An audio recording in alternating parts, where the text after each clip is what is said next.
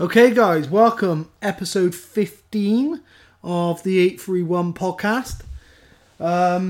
Episode 14 with Jack came across really well. I've had great feedback. As I said, I'm trying to fire these out a bit more frequently. So we're like 3 or 4 days later. The next one's out, which is here. I've already got the next one lined up as well. So these are going well. This is one that I've been looking at putting together for a while. Inglorious poet you may have heard of. It's a friend.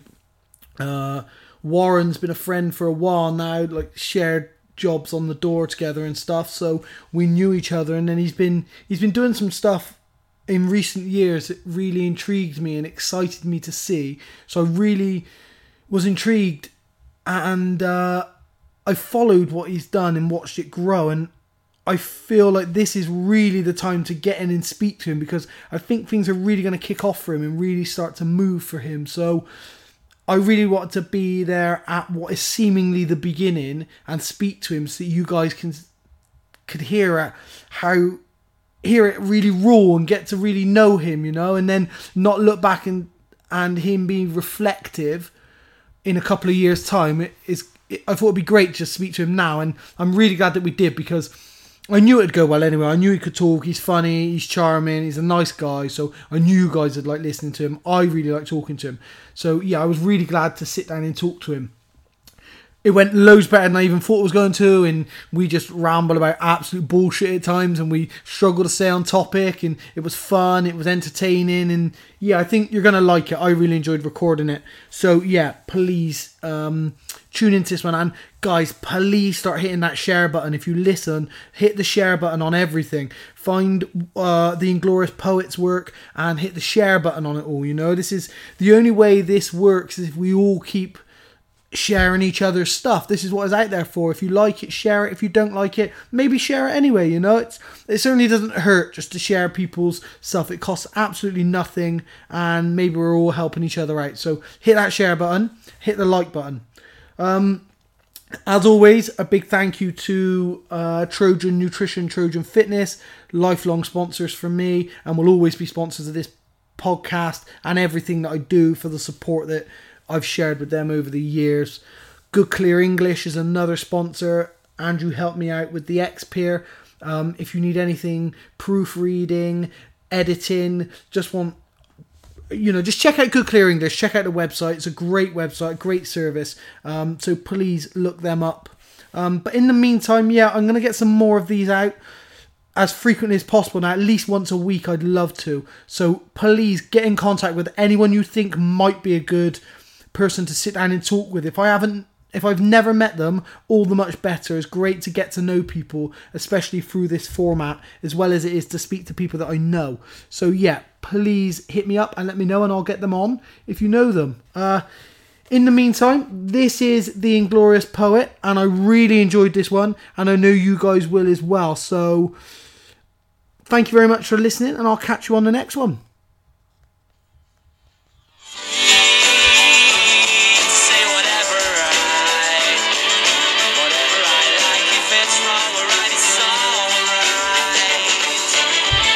Okay, so, Warren, thanks for joining me, mate. Thanks for coming on. No problem. The pleasure is all mine.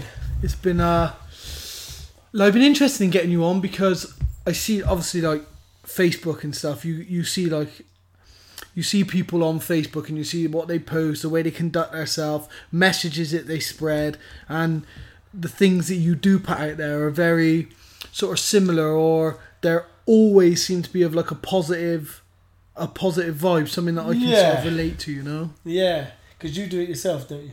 I try to, yeah. I mean, Yeah. Apart from politics, but I've said now I'm not going to post political anymore, because... Oh, mate, the people just get divided, and everyone's got something to say. And a lot of the time is not educated opinions. Yeah, the thing that I don't like anymore about politics, and so I sort of ventured into posting politically, because I enjoy politics, and I have done for years, and I would sit back quietly and I'd look at politics. But the thing that I don't get, I'll post statuses or highlight facts that I believe are trying to create some sort of unity or bring people together or get like a group of reflective opinions, and we can work together and talk. But people seem to get hold of that, and they just find it divisive. They find a way to make it divisive, or they find a way to make it two teams against each other. Yeah.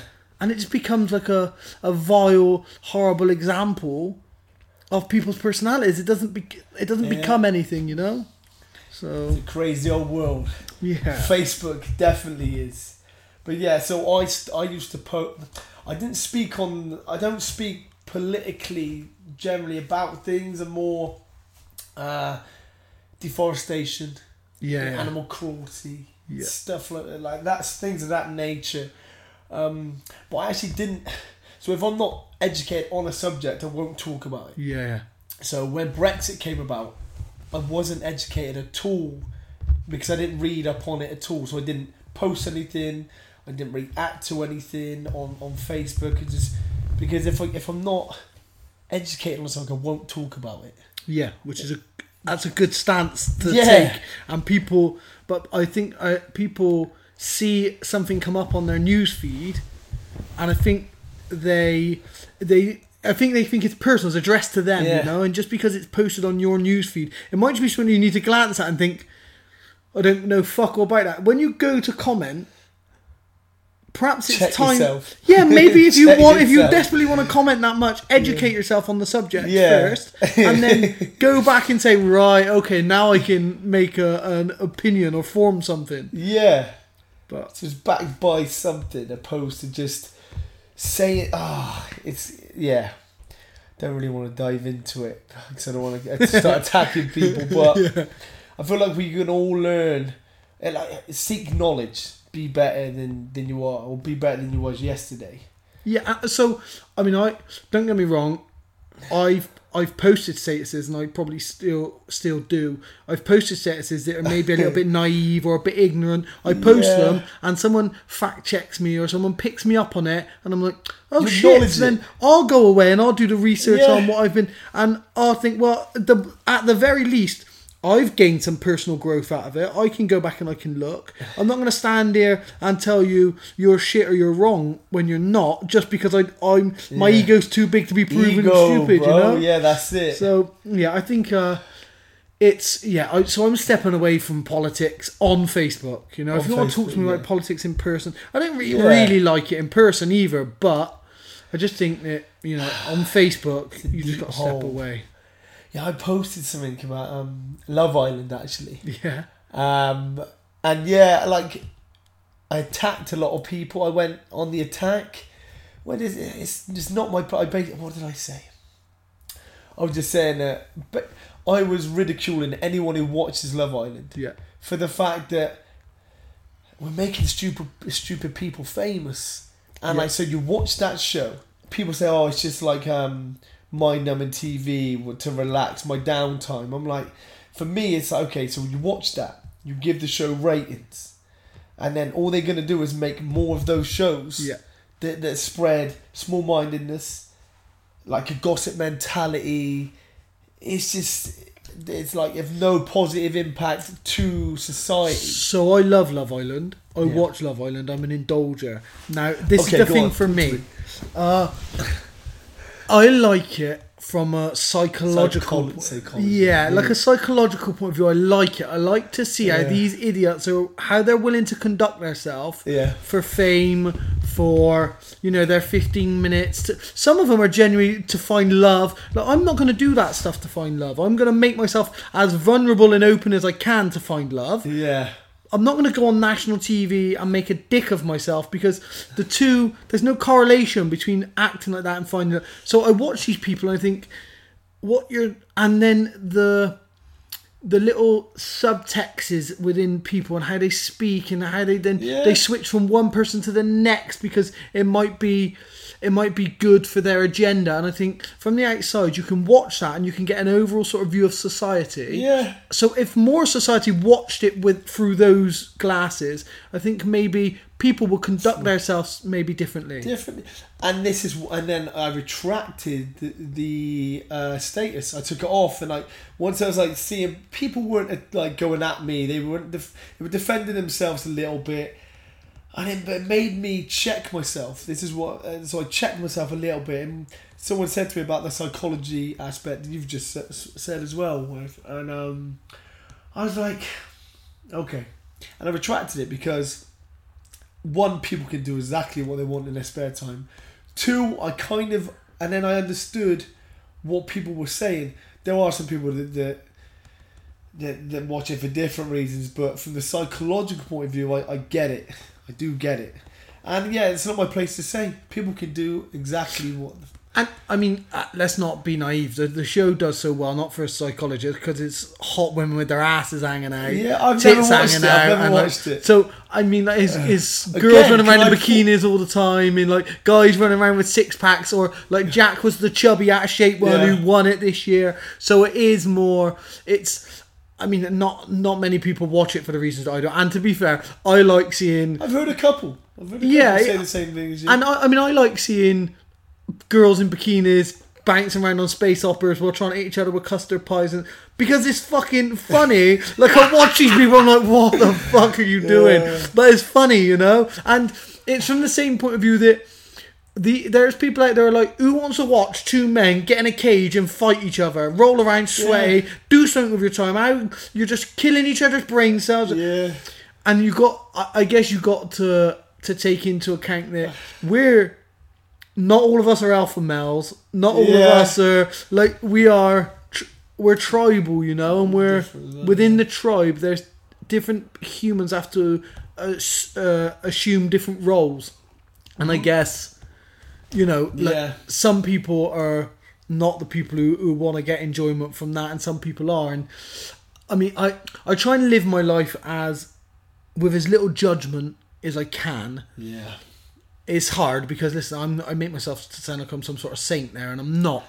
But I will sometimes find myself judging, and I'll literally say to myself, like, what are you doing? What are you judging that person for? What's it got to do with you? Like, it's being aware of it. I think that's the first step. But, cool one. Can I have... So, you know, I just said, like, I've never watched Love Island. Yeah.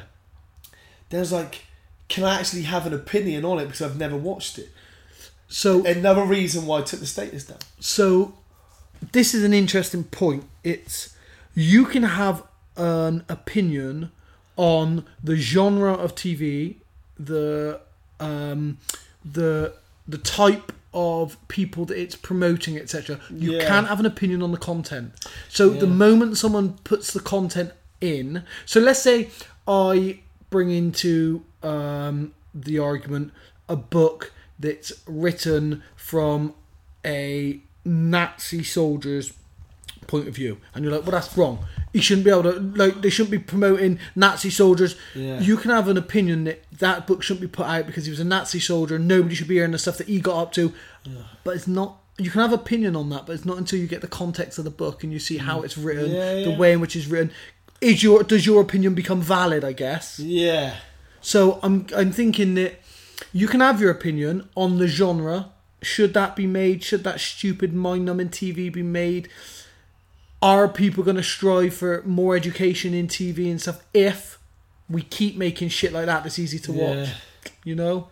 So I think your opinion's valid, but you bring yourself open to massive criticism if you haven't watched it. But that's what I've retracted because, again, I don't speak on something if I'm not educated enough. So, because I never watched it, I was like, But sometimes it's just fun to call people cunts. I wasn't sure if you could swear. No, you can swear. No, you can swear. No, it's dropped. Yeah, no. Like sometimes it is just fun to to say it how it is, and you sit back and it's provocative, and you're just like I mean, obviously, I'm a big fan of comedy, and I think there's no holes barred in comedy. And I think as long as you're saying something that's funny, that's all that matters, you know? Like, the context is important, but as long as it's funny, you can get away with most things, you know? So I think sometimes it's nice to just be like an antagonist and provocative in those ways because it's the number one TV in the UK, so the people are gonna see your status and they're bound to jump on it. Yeah. And it's just nice to just sometimes call people like that. Yeah, cool out. Yeah, 100%. Yeah, and I mean I get it. When people find out I watch things like Love and you watch Love and like rom-coms. I never would have guessed genre. it. Rom-coms, yeah, they're cool. Yeah, I'd watch a rom-com. Yeah, I mean I watch anything that's in. Trying to think of a rom-com. The Holiday. You seen The Holiday? Yeah. Jude Law, Cameron Diaz. Any Ben Stiller ones? Are they? Well, they're comedy. They're comedies. Yeah. Forgetting, Along Came Polly. Yeah, Along Came Polly. And what's the one with Cameron Diaz where the hair with the cum gets the cum in her hair? Something About Mary. Yes. Yeah, that's a rom-com. Is that a rom-com? Gotta be, surely. It's romantic and it's a comedy. Yeah. I mean, it's not Love Actually, which is obviously a great rom-com. You like Love Actually? You seen Love Actually? Never seen it, no. What? Everyone says the same thing.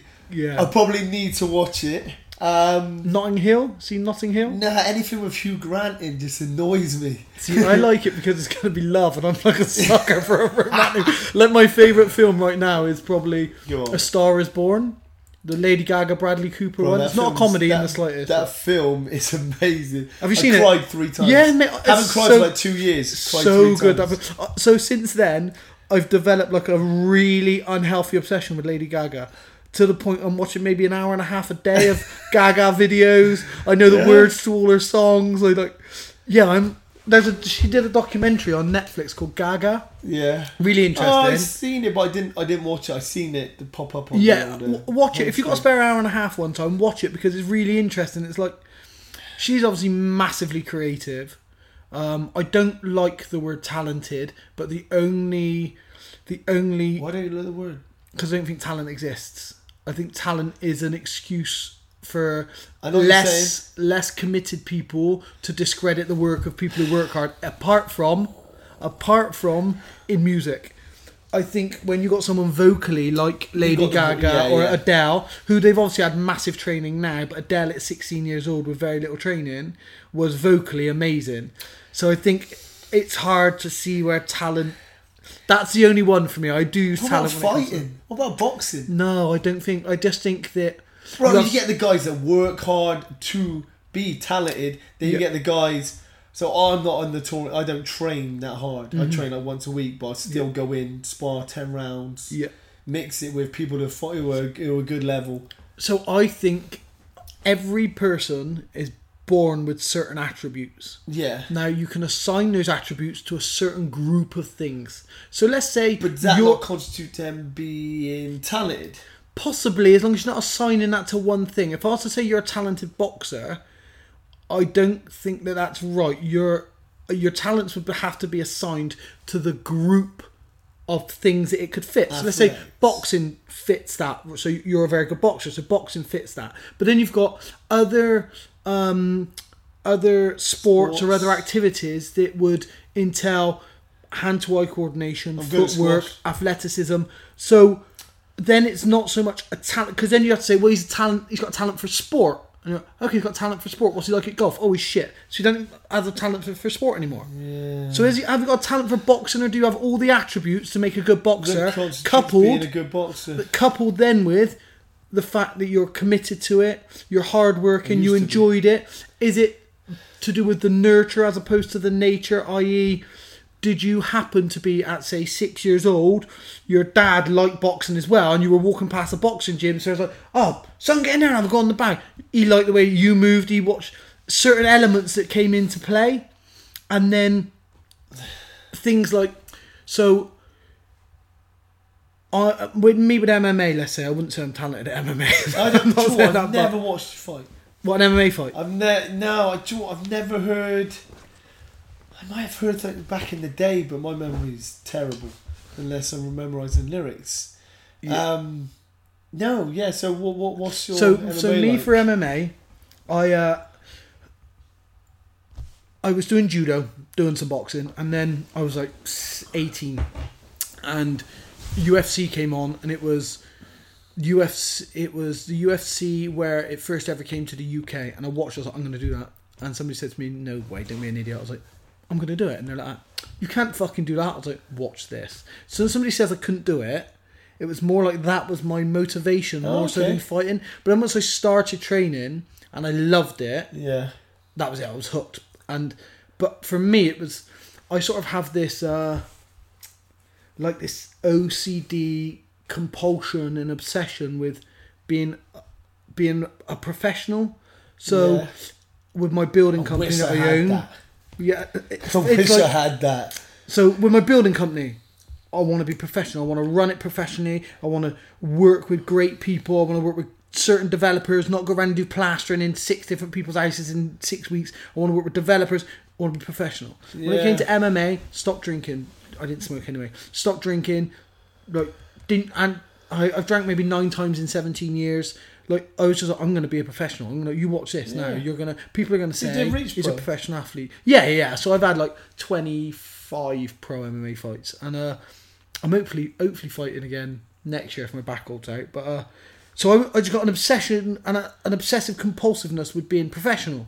So when someone says I couldn't do something, I was like, right, that is fucking it's an awesome trait to have. Do you know what I mean? Yeah, maybe, but then it is if you can be disciplined. For me, I assign it to 17 different activities. Okay, yeah. You see, so which is I think maybe brain trauma for being in it so much, being impulsive. I can relate. But so I'm obsessive compulsive, but about a plethora of activities. Yeah, because obviously you do quite a lot of things. Yeah, a stupid amount. Spread yourself thinly. Too thin. Because... But it's variation. It's nice to have that, I think, personally. For me, yeah, because I would go insane. Like, when I'm training MMA and I really am on it and all I do is train MMA, okay, you can see my level goes through the roof. I'm subbing everybody. I'm sparring good boxers and all on my own. You know, like me and Dave Bailey used to spar loads all the time. Bailey, yeah, loads. And I mean, he's a good boxer. He's a big guy. He's tough. He beat me in the amateurs. Yeah. So like, I'd spar him all the time. I don't want to admit that, but don't want to admit that because yeah. So I was sparring with him all the time. Like, so I know where my level is. Among many of them, Mike Graydon used to spar a lot and stuff, and like lots of decent guys. Like Dan Shirtback when Dan was boxing and the old brawl plane. You know, Nad, Ronnie. We've never sparred. No, we've never sparred. Never sparred, have we? No, it's not. I don't really want to. You're like 90 kilos or something. How heavy are you? Let's not talk about it right now. Coming off a back injury. 88 kilos. I'm walking at like 84. Fight is 70, but I'm walking at 84. Fight at 70 kilos? Yeah. Same as the guy I just showed you, Tom Clark, who's fighting on the Cage Warriors show in Liverpool. Yeah. I believe. He cuts from 90 to 77. That's normal in MMA, right? Yeah. Yeah, Chris Ogden's 93, cuts to 77. Does he? Fights for us. I'm 84, cut to 70. No, I mean, I think it's as detrimental as getting knocked out, a weight cut like that. Ugh. So I cut maybe 6.5 to 7 kilos of water the night before weigh-in, and I think that's as bad for you as being knocked out.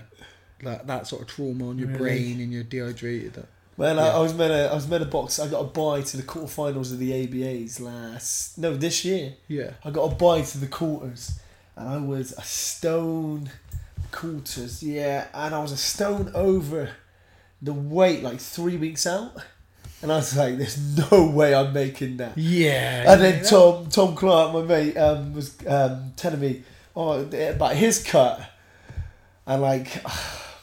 You know if you want something bad enough, you'll do it. You do it, yeah. I was just hoping the weight would come off, and then I thought I'd just do a 24-hour window before the weigh-in. Same day weigh-in? Yeah. Yeah, that's a shitter. No, was it the same day weigh-in? Yes, it was. And I remember I didn't eat or drink for 24 hours. I was struggling. Yeah. I was, and I missed the weight by 4 pounds still. I was screwing. Because I thought, well, that's going to take the last little bit off. But I didn't do it. I just sparred. I didn't do any cardio. It's got to, so it's a science. Like my weight cut. But you know your body. Scientific. Yeah. And I mean, it comes down to sodium manipulation, water loading, dehydration, hot baths, and it has to be a set process from over time. And I know my body. I know if I'm 77 kilos on the Tuesday, I know I'll make weight on the Friday at 70. I know that. If I was 77.5, I'm thinking, shit, man, I've got to shake this last, because it becomes really hard then. It's really hard anyway. I say I'm quitting every time. No, that is it. I'm not going to make weight. I don't care about making weight. And this one, that, come on, get back in the bath. And you're sat in the bath with like a shriveled clitoris, and you're just fucking, like, honestly, 5 hours in a bath, hot bath, wrapped up in towels, dehydrating, and you're just, no, I'm fucking done. I won't do that to myself. One, because I believe your chin, this is just a thing in my head, your chin your resistance to get 100% goes, it like drops in. Yeah, and like I've seen it happen to fighters when they've made the cut, they've cut the weight, and they've been knocked out, or the punches that wouldn't normally hurt them do damage. Yeah, I 100% agree. Yeah, I mean, that cerebral fluid goes really quickly. Yeah, because there's a lot of heat through your head. It goes really quickly, but it takes a long time to replenish. Back, yeah. So if I can put an IV in, then I don't mind too much. Are you allowed I'll do a big weight cut. I mean, it's unlicensed over here. In Nevada and stuff, you're not allowed to. In America, lots of states won't let you do it, yeah. But if I can put an IV in, then I'm good. I'm like, well, I'll cut 8 kilos if need be. I'll put an IV in, you know? So then I'll just put an IV in myself, and I'm rehydrated. I know my brain's getting as much hydration as it possibly can. But even so, it still affects your chin. You don't want to be man. That's what I wouldn't do it. I'm not, no chance like that. That's something that's an ego thing. I was just about to say. Egotistical thing. Like, I don't, notoriously, I don't get hurt. My chin's one of my attributes. So there's no way, and I don't want to blame it on that. If I made the weight and then I wobbled, or say I got dropped, I wouldn't cope well with that at the start, because so I didn't make the weight. So you couldn't box? I got a bite to the quarters as well. That could have like opened so many doors. Did you stay and watch it? Nah, I? Hell, I was screwing. I necked a bottle of Evian straight away, and I just lost my head. Just went, and ate a pizza, I believe, straight away at Pizza Hut, and then I just don't want it that bad. Well, that's the thing. You can't want it that bad, otherwise you would have been in shape, ready for it. I would have done cardio. I didn't do any cardio. And you'd have already been in shape. You'd been waiting for the amateurs to come, for the ABAs to come up. Yeah, I just don't care. I don't care about it. And that's sometimes the hardest thing to accept, I think. So because I've had some shit losses in MMA, always against decent guys, but like ranked guys, but fights where I know I could win. And I lost my last fight against a guy called Andrew Fisher. And not to discredit Andrew at all, he's a great fighter. He's like ranked number 1 or 2 at featherweight now. Like, he's a really good guy. Yeah. And but in the fight, I never really got going. And then I remember I shot a shit single leg on him, got the takedown. He went to guillotine me. I stepped over the side, and Ian Freeman, I could hear right corner Ian Freeman go, "Oh, that guillotine tight. Merch is in trouble here." And I'm like, what's he on about? It's not even fucking on. Yeah. Like, what's he on about? He's not fucking guillotining me from here. He's fucking nuts. And he goes like, yeah, Merch, I don't know what he's going to do here to get it. Next minute, Andrew Fisher changes position. I'm on my back, and I'm getting north-south choked because I was listening to what the commentator's saying. And I'm not...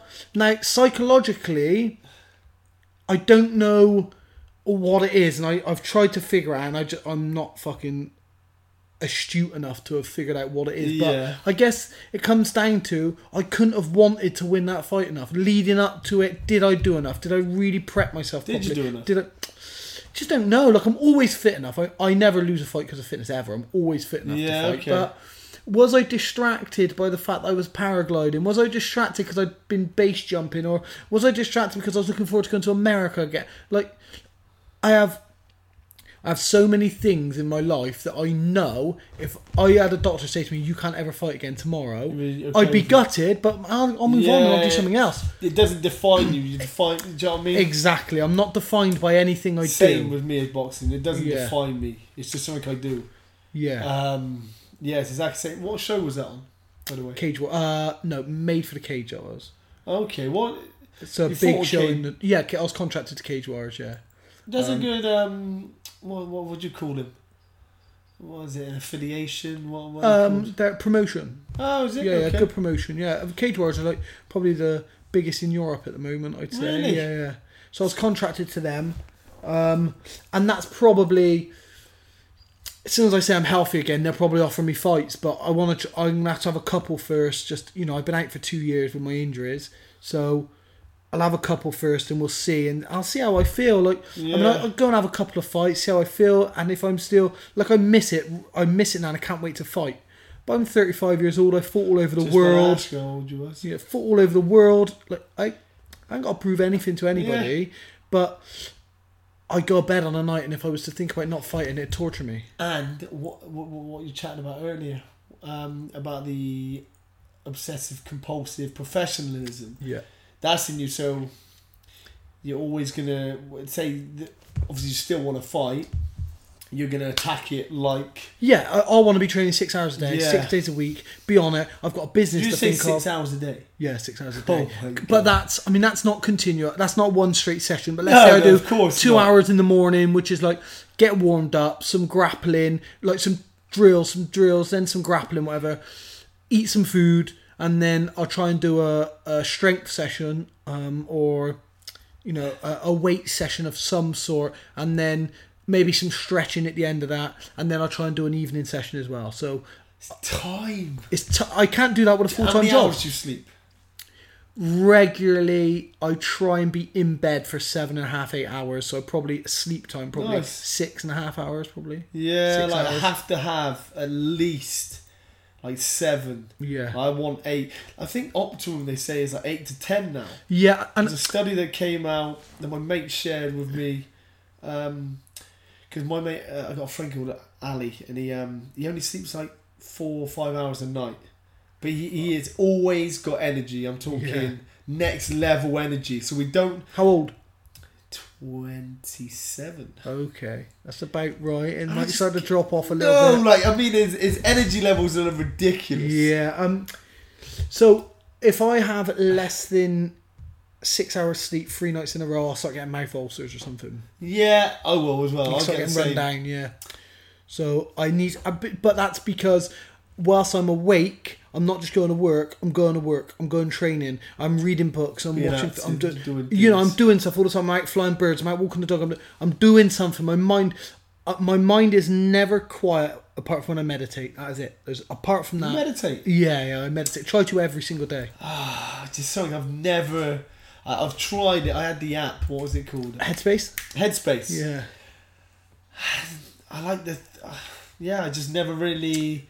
So I plan to do it, and then I plan to do a lot of things in the day. I write a whole list, but when it comes to meditating, it's at the bottom of my list. Move it to the top, because it changed my life. I'm just going to change my life. When I went to America... I don't know if you know, I went to America for 9 days and stayed a year. So did you actually? Yeah, I just went for... Where did you go? I've been to America. I've been 30 times. I've been a lot, but I went for 9 days to Vegas. Just went there, did a bit of training, went for 9 days, stayed a year. How did you manage that? I just was there, and something happened. I had a row with a girl, and then my dad's like, "What are you going to do?" I'm going to stay on for a bit. I'm like, "What?" Like, I'm staying on for a bit. So I spoke to my brother. He's like, "Well, no, don't be stupid." I was like, "No, I'm going to stay here on my own." He's like, "What are you going to do?" I was like, "I'm going to go straight to the skydiving place where I have friends. I'm going to go get some work there, packing parachutes, get a bit of money. I'm going to be good." I love that about you. Just all the random things you do. Yeah, and then I love it, man. Honestly. Next minute, I was in Idaho and I was on Tinder. Started talking to a girl on Tinder. She's like, "What are you doing?" I was like, "Oh, I'm over here. Don't know how long I'm here. I'm trying to buy a van." She's like, "What sort of van?" I was like, "Oh, a conversion van. I was looking for a Dodge conversion van." She went, "My dad's selling a Dodge conversion van." You're joking. I was like, "Are you kidding me?" She went, "No." I said, "Oh, I was looking for a 95 or something." She went, "I got a 95 Dodge conversion van for sale. Come round tomorrow and have a look at it. I'll speak to my dad." I was like, "Are you sure?" She's like, "Yeah." So I go round with a couple of other base jumpers. We both go round there to look at this van. Yeah. And I meet her. Her dad comes to the door. Me and her dad are talking for a little bit. We have a look around the van. He goes, "Do you fight?" I was like, "Oh yeah, I do." My ears, I always get that because of my ears. So then I like a cauliflower. Yeah, cool, man.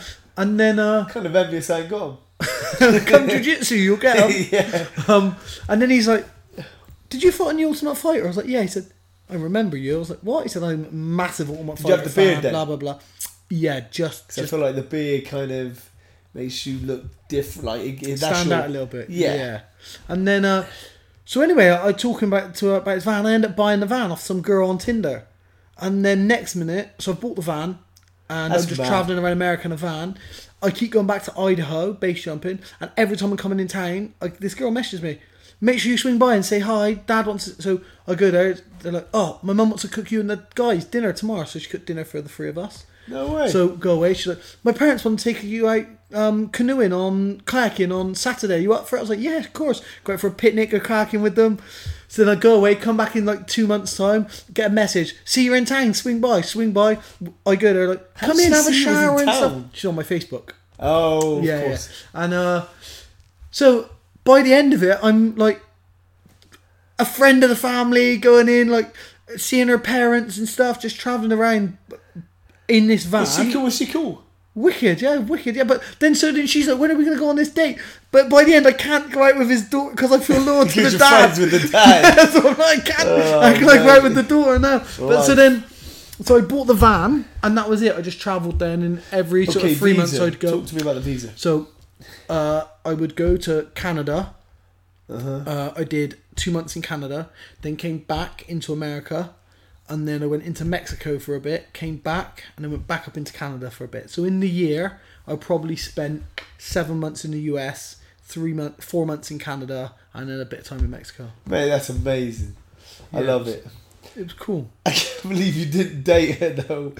How can you? Take on one date. No, I couldn't. That's crazy. She's like, she even dropped me. She's on my she's on my Facebook now, so she might even hear this. Like, and she was just a lovely girl, lovely family. Like I went into the talk for her kids. She was a teacher. I went into the talk for her kids in her school and did some pictures with them and stuff. Like, just a lovely girl. She was wicked. But yeah, couldn't go on a date with her. Well, no, you're best mates with the dad. Yeah, so I felt wrong. So yeah, I just that was it. I was just away in America, and then once you're away, it's easy to not. Did you go cut about the place while you're in America? I went. Did you go to New York? I've been to New York before. Bro, I love place. New York. Yeah. So New York at Christmas. Have you been in Christmas? I went for New Year. Okay, so I had my birthday. I went for New Year. So Christmas, mate, is something else. Every shop you go in, happy holidays, have a good holiday. Oh, Christmas music playing. I don't know if I can deal with it. So cool, like freezing cold, and then you walk in a shop and it's boiling hot. It's wicked. That shit made me ill. When I went there, because you're going from hot, like -10, to a boiling hot shop or a coffee place or wherever you're going. I didn't think my body liked the hot to the cold to the hot. Yeah. And I come down with like the flu. It was like flu symptoms. But yeah, New York is amazing. Why were you there? Just shopping? Nah, just a holiday. Nah, I was there for New Year's Eve. Yeah. Then my birthday was on the 5th of January. We went to Washington. Me and my friend Darren, we went... Washington DC. Man, we went to the best nightclub. Yeah. Like, I'm not big on nightclubs. It's like a massive house. I can't remember what it was called, but... And I've written, like, you know, when you just... I want to go... You know, really, I want to go back in time to somewhere. Yeah. I'll go back to New York. Like, and that was only like this year. It was amazing. The buzz about the place. Yeah. You know when you fall in love with somewhere? Yeah. I could live there. Yeah, I've got a couple of places like that. Like now, from travelling the States. One, New York. So I went to New York. The last holiday I ever went on with my mum before she got really ill, and subsequently she's passed away. But before she got really ill and went into care, my mum always wanted to go to New York. So her MS was just sort of bad then. She could still walk around and stuff. So me, my sister, and my mum went to New York at Christmas. Awesome. On like the 5th to the 12th of December or something. So it was wicked. Christmas shopping, walk around with my mum. Of course, you do like miles and miles a day. So my mum would get tired. So we'd go in a coffee shop for an hour, or we'd go for food. So it was amazing. Like, New York was amazing. The last real amazing thing I did with my mum. So I think I really want to go back, but I think I might wait until I meet a girl, or I have like something a bit, so it can remain. New York can remain quite special. I just save it for something. Yeah. And then Austin, Texas. I went there. Whilst I was traveling, my dad messaged me and said, "There's one of the lads having a stag do in Las Vegas. Come join us." I was like, "Okay, I'll drive down and meet you." So I ran back. I was like, "Hang on. if you're coming over for a week, why don't you come over a week early, meet up with me, we'll drive down to Texas in the van, we'll travel around in the van. Yeah. He's like, fuck yes, we went. We came up, right, I've booked it. 17 days I've got. So my dad came over and we travelled together for a bit. That's amazing. And we went to Texas, and Austin was just wicked. It's I was like, just about to say what it's like. it's What's it so like? cool, mate. It's like really eclectic and diverse, and there's like this big main street, and there's all these bars. There's like live music in like every one of them. It was just so like cultural and different, and I love people who are passionate and just trying to do something. You go in, there's like a band playing here, and then an hour later there's one girl doing just a guitar doing some vocal stuff. Next minute there's a walking poetry night. It was just like mate, that really sounds cool, you know. So for me, San Diego, I could live in. San Diego. I spent a lot of time in San Diego. A whale's vagina. That's what. Yes, Right? that's right. Ron Burgundy. Yeah, I could live there. I'd like to spend more time in Austin, and I'd like to spend more time in New York. Didn't go San Diego. Yeah, You didn't? No, I didn't go San Diego. I went to San Fran. Yeah, I'm not a massive fan of San Fran. Homeless problem over there. Massive So, homeless problem. Yeah, I wouldn't. I don't need to go back there. But New York, I'm going back next year. How long did you go for? I went for 10 days. In New York, you were intended for 10 days in New York. Went for 2 nights in Washington. Yeah, nice. That's a decent amount of time. May, wasn't it was amazing. Yeah. But were you out drinking and partying every night? no, not every night. Did you do anything chill? Like go to any shows or? Nah, that's what I'll do when I go back. Do you like that sort of thing? Like Yeah, 100%. Theatres and Anything. I like live performances. Yeah. Be it poetry, a live pianist, anything. Yeah. So I'll go back and watch. I like shows. I do enjoy a show. But New York, I'm going back because I've got a track coming with a New York artist. So we're gonna go over there and shoot a video for it. Yeah.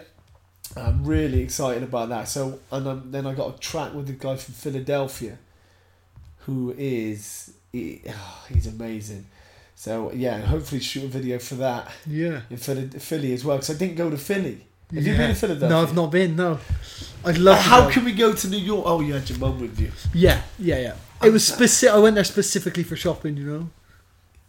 You went specifically for shopping. Just Christmas shop, like because Yeah. Christmas, like my mum always wanted to go mate, I shopping couldn't in New think of York. anything So and we worse. only shopped like 2 days really. The rest of the time we were going to shows and like going to restaurants and seeing things. But yeah, I couldn't think of anything worse than shopping. yeah, I don't Was it ever busy go as shopping. well? Oh, crazy! Oh. Christmas in New York. Actually, I buzzed off of crazy. it. I buzzed off of it how busy it was at New Year's.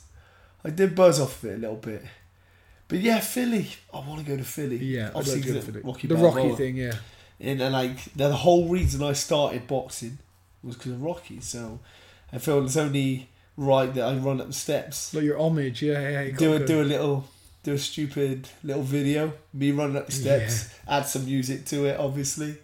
But yeah, and obviously, mate, there's a guy I got this track with, Wes, and he's someone I listened to, and I really like. I just thought, and I got given this beat, and I could hear him on the track, and I thought it'd be amazing to get this guy that I listen to. He's got like 20,000 followers or listeners on Spotify. Mm-hmm. No, he's got more than that.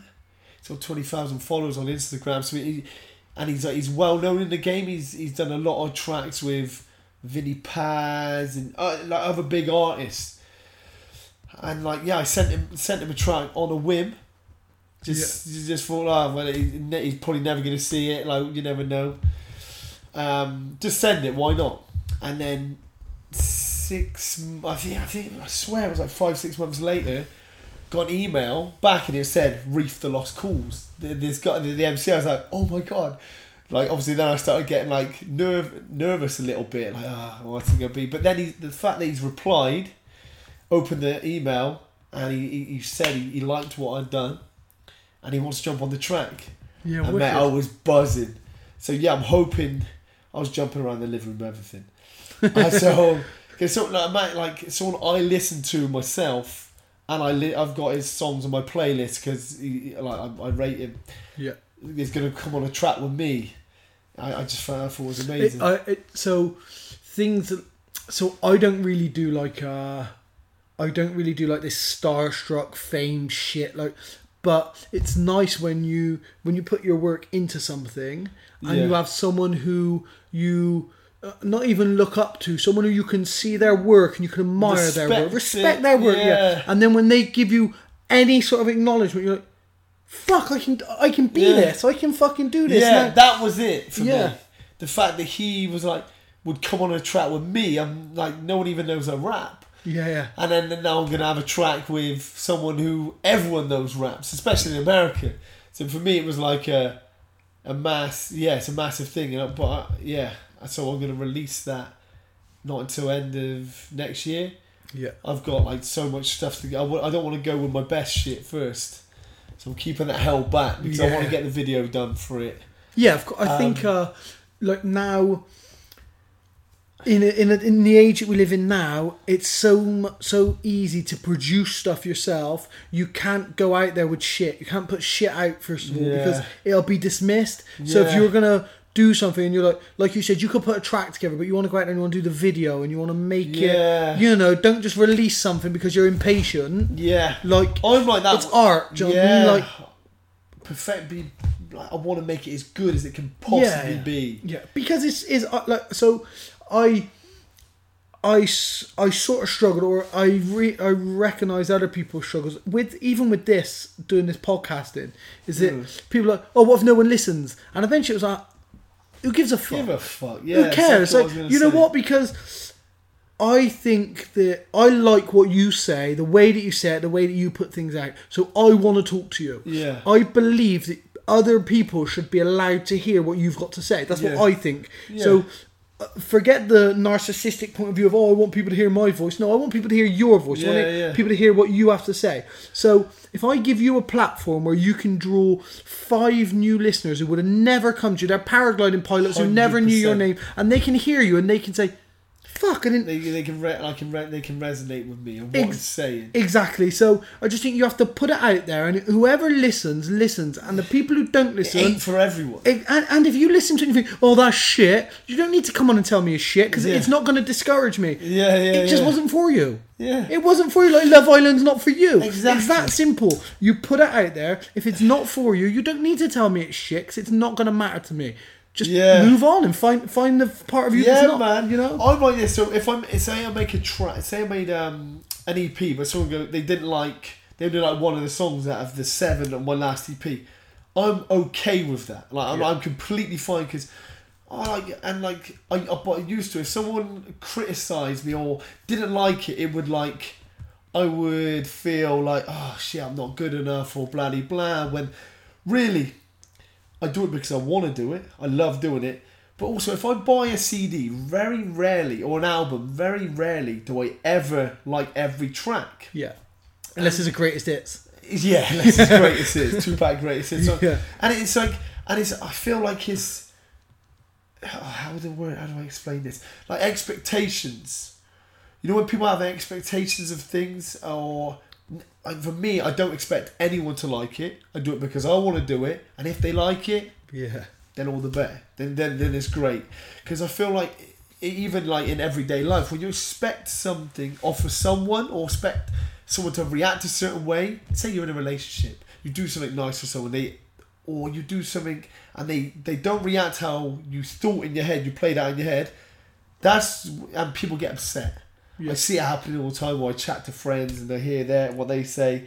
Expectations, just lower them. I don't want to say lower them because I aim high, but don't expect too much. Yeah. Because all you're going to set yourself up for is to feel upset or whatever. Do you know what I'm saying? So for me, I think the way that I look at it is... you have to find your own set of morals, your own virtues that you're willing to live your life by.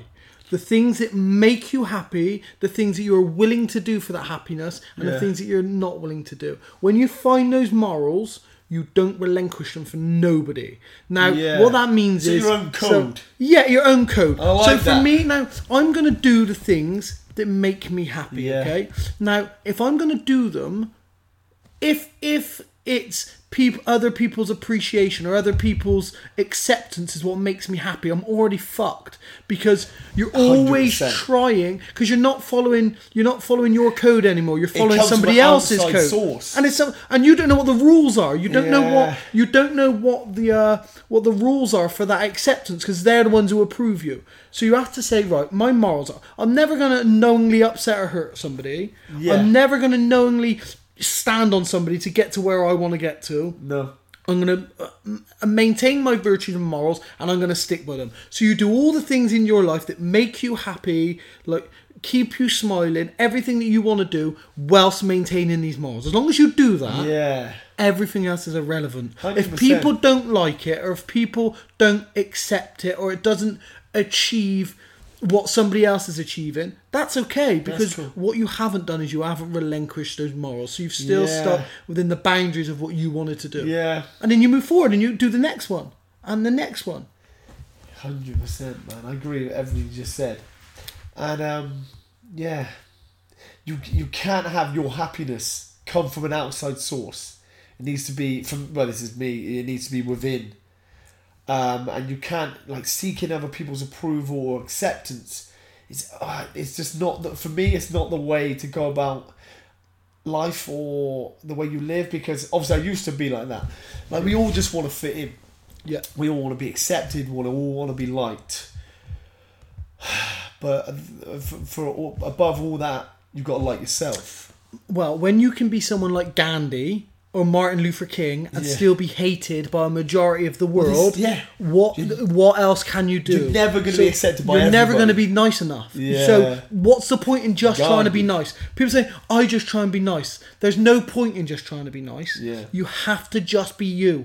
Yeah. You have to just be you. That is it. And I don't think there's many people who are instinctively bad, horrible people, vindictive, nasty people, you know? Like, they're just not like that. Maybe society corrupts people. Conditioning, exactly. Led them to be that way. Yeah, or what people do is because people see society and how we, you know, even down to the political aspects, in the way that we vote a system in, the way that we have in the House of Commons, where we have like these debates where they put the other side down and it becomes personal attacks. Yeah. When we have a society that's built on them, on history of that's what it's built on. It's the history of that. That's what we are told. This is how you conduct ourselves. These are the pillars of our society, and that's how they're conducting themselves. Yeah. That's how we. So when we see that, that's how you start to act in school or whatever. I don't believe that people are instinctively that way inclined. So, if they're not, all you have to do is be you. People are so nasty because they want to fit in with another group of friends. Yeah, people are selfish, like the bullying thing, yeah. All because they want to fit in. So if you strip back and you say, I'm just going to be me and I accept me. Yeah. If you can do that, then the next person's accepting me. Yeah, exactly. Don't be horrible. Yeah. Just be you. Be you. But and if you are horrible, if you're a cunt, don't be you. Change. Try and change. Grow. I don't even like dropping the C-bomb, but like for that, it's one of my favourites. Yeah, it's one of them. But I'm with you. But okay, so then I'm gonna go back to watching these shows where they see people arguing, fighting, like you said, the pillars of our society, acting in this manner. Then people think it's normal to act like this way, to gossip about someone around the corner. It's like, just do your life. Don't. But I said what we watch on television is conditioned us to believe that it's okay. Yeah. You know, like, it's okay to hate that someone else is doing well. I literally, mate, like, you know when people are jealous of other people? Yeah. I never get it.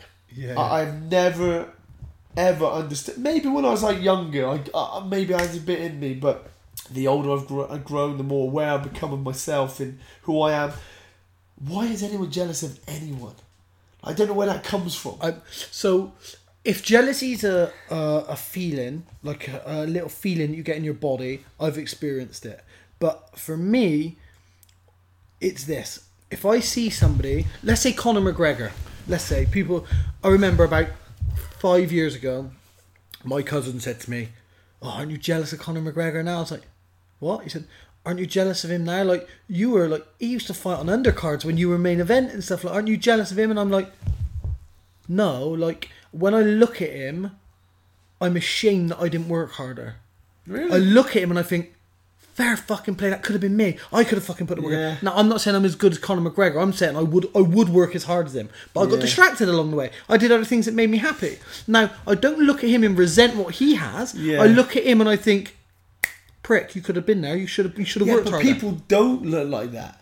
They get jealous of someone else. But like, we all walk our own path. Yeah. And you're in charge of walking your own path, and so you can never be jealous of someone else's position. I don't know how do we get talking about jealousy?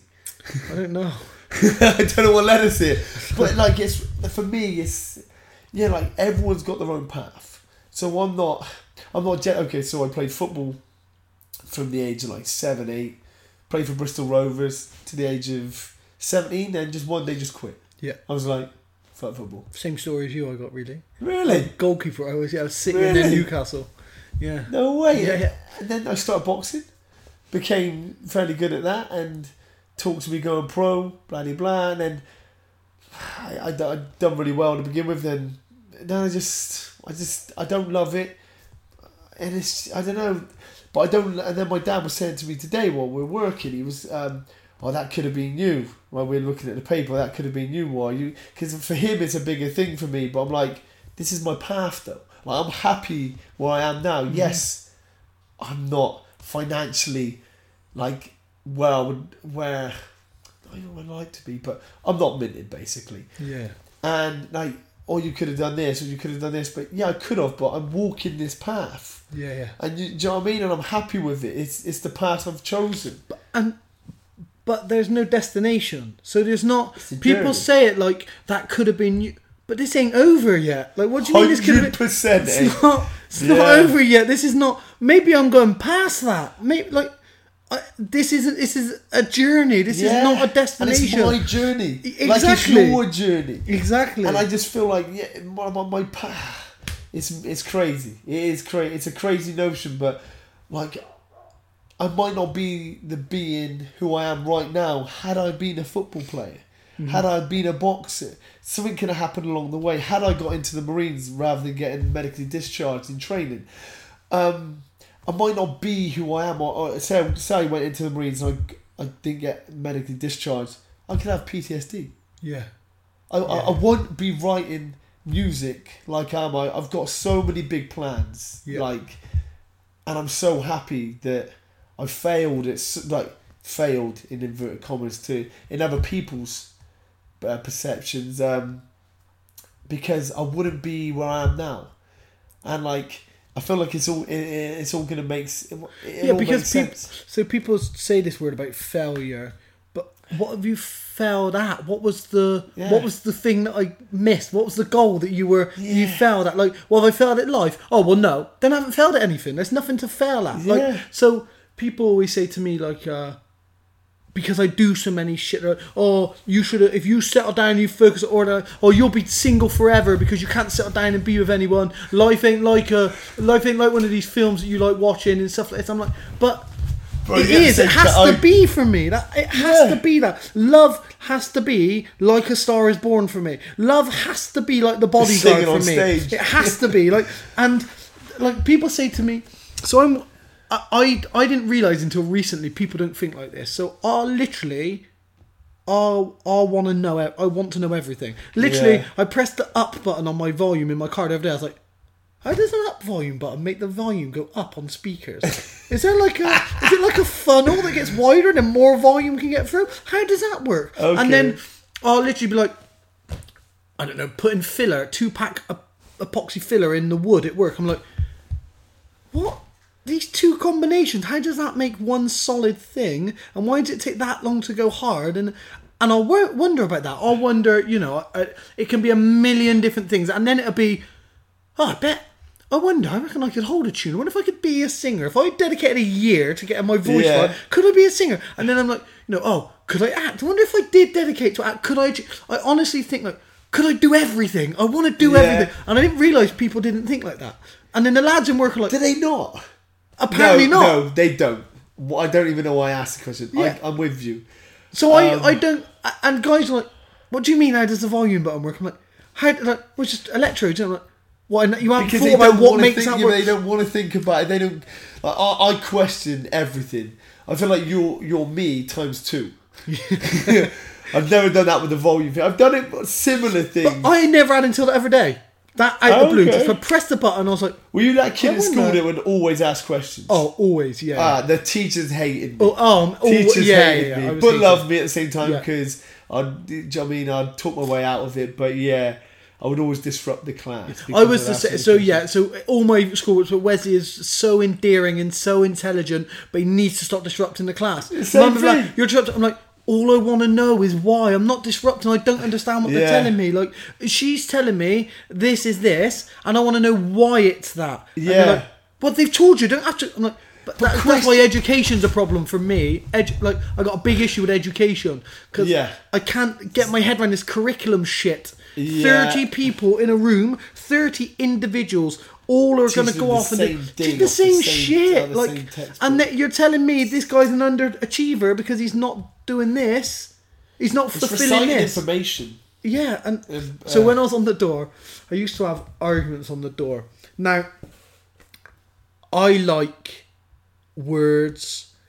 I like etymology, and I like to play around with context of the way that I speak. That word, bro. Etymology is the... I'm gonna have to use that in a rhyme. 100%. So etymology is like the history of a word, like the origins of a word. No, etymology, yeah. Really? So I love. Write that down. I'll text it to you.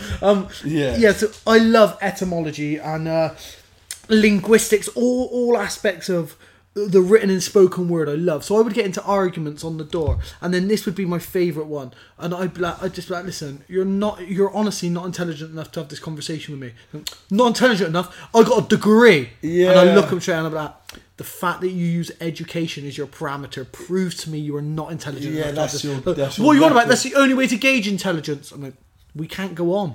If you have to use education to gauge intelligence, we can't go on. We've hit a level here. We've hit a ceiling, and I'm going to go past it, and you're stuck because you believe that education is intelligence. You think inside of that box. Exactly. I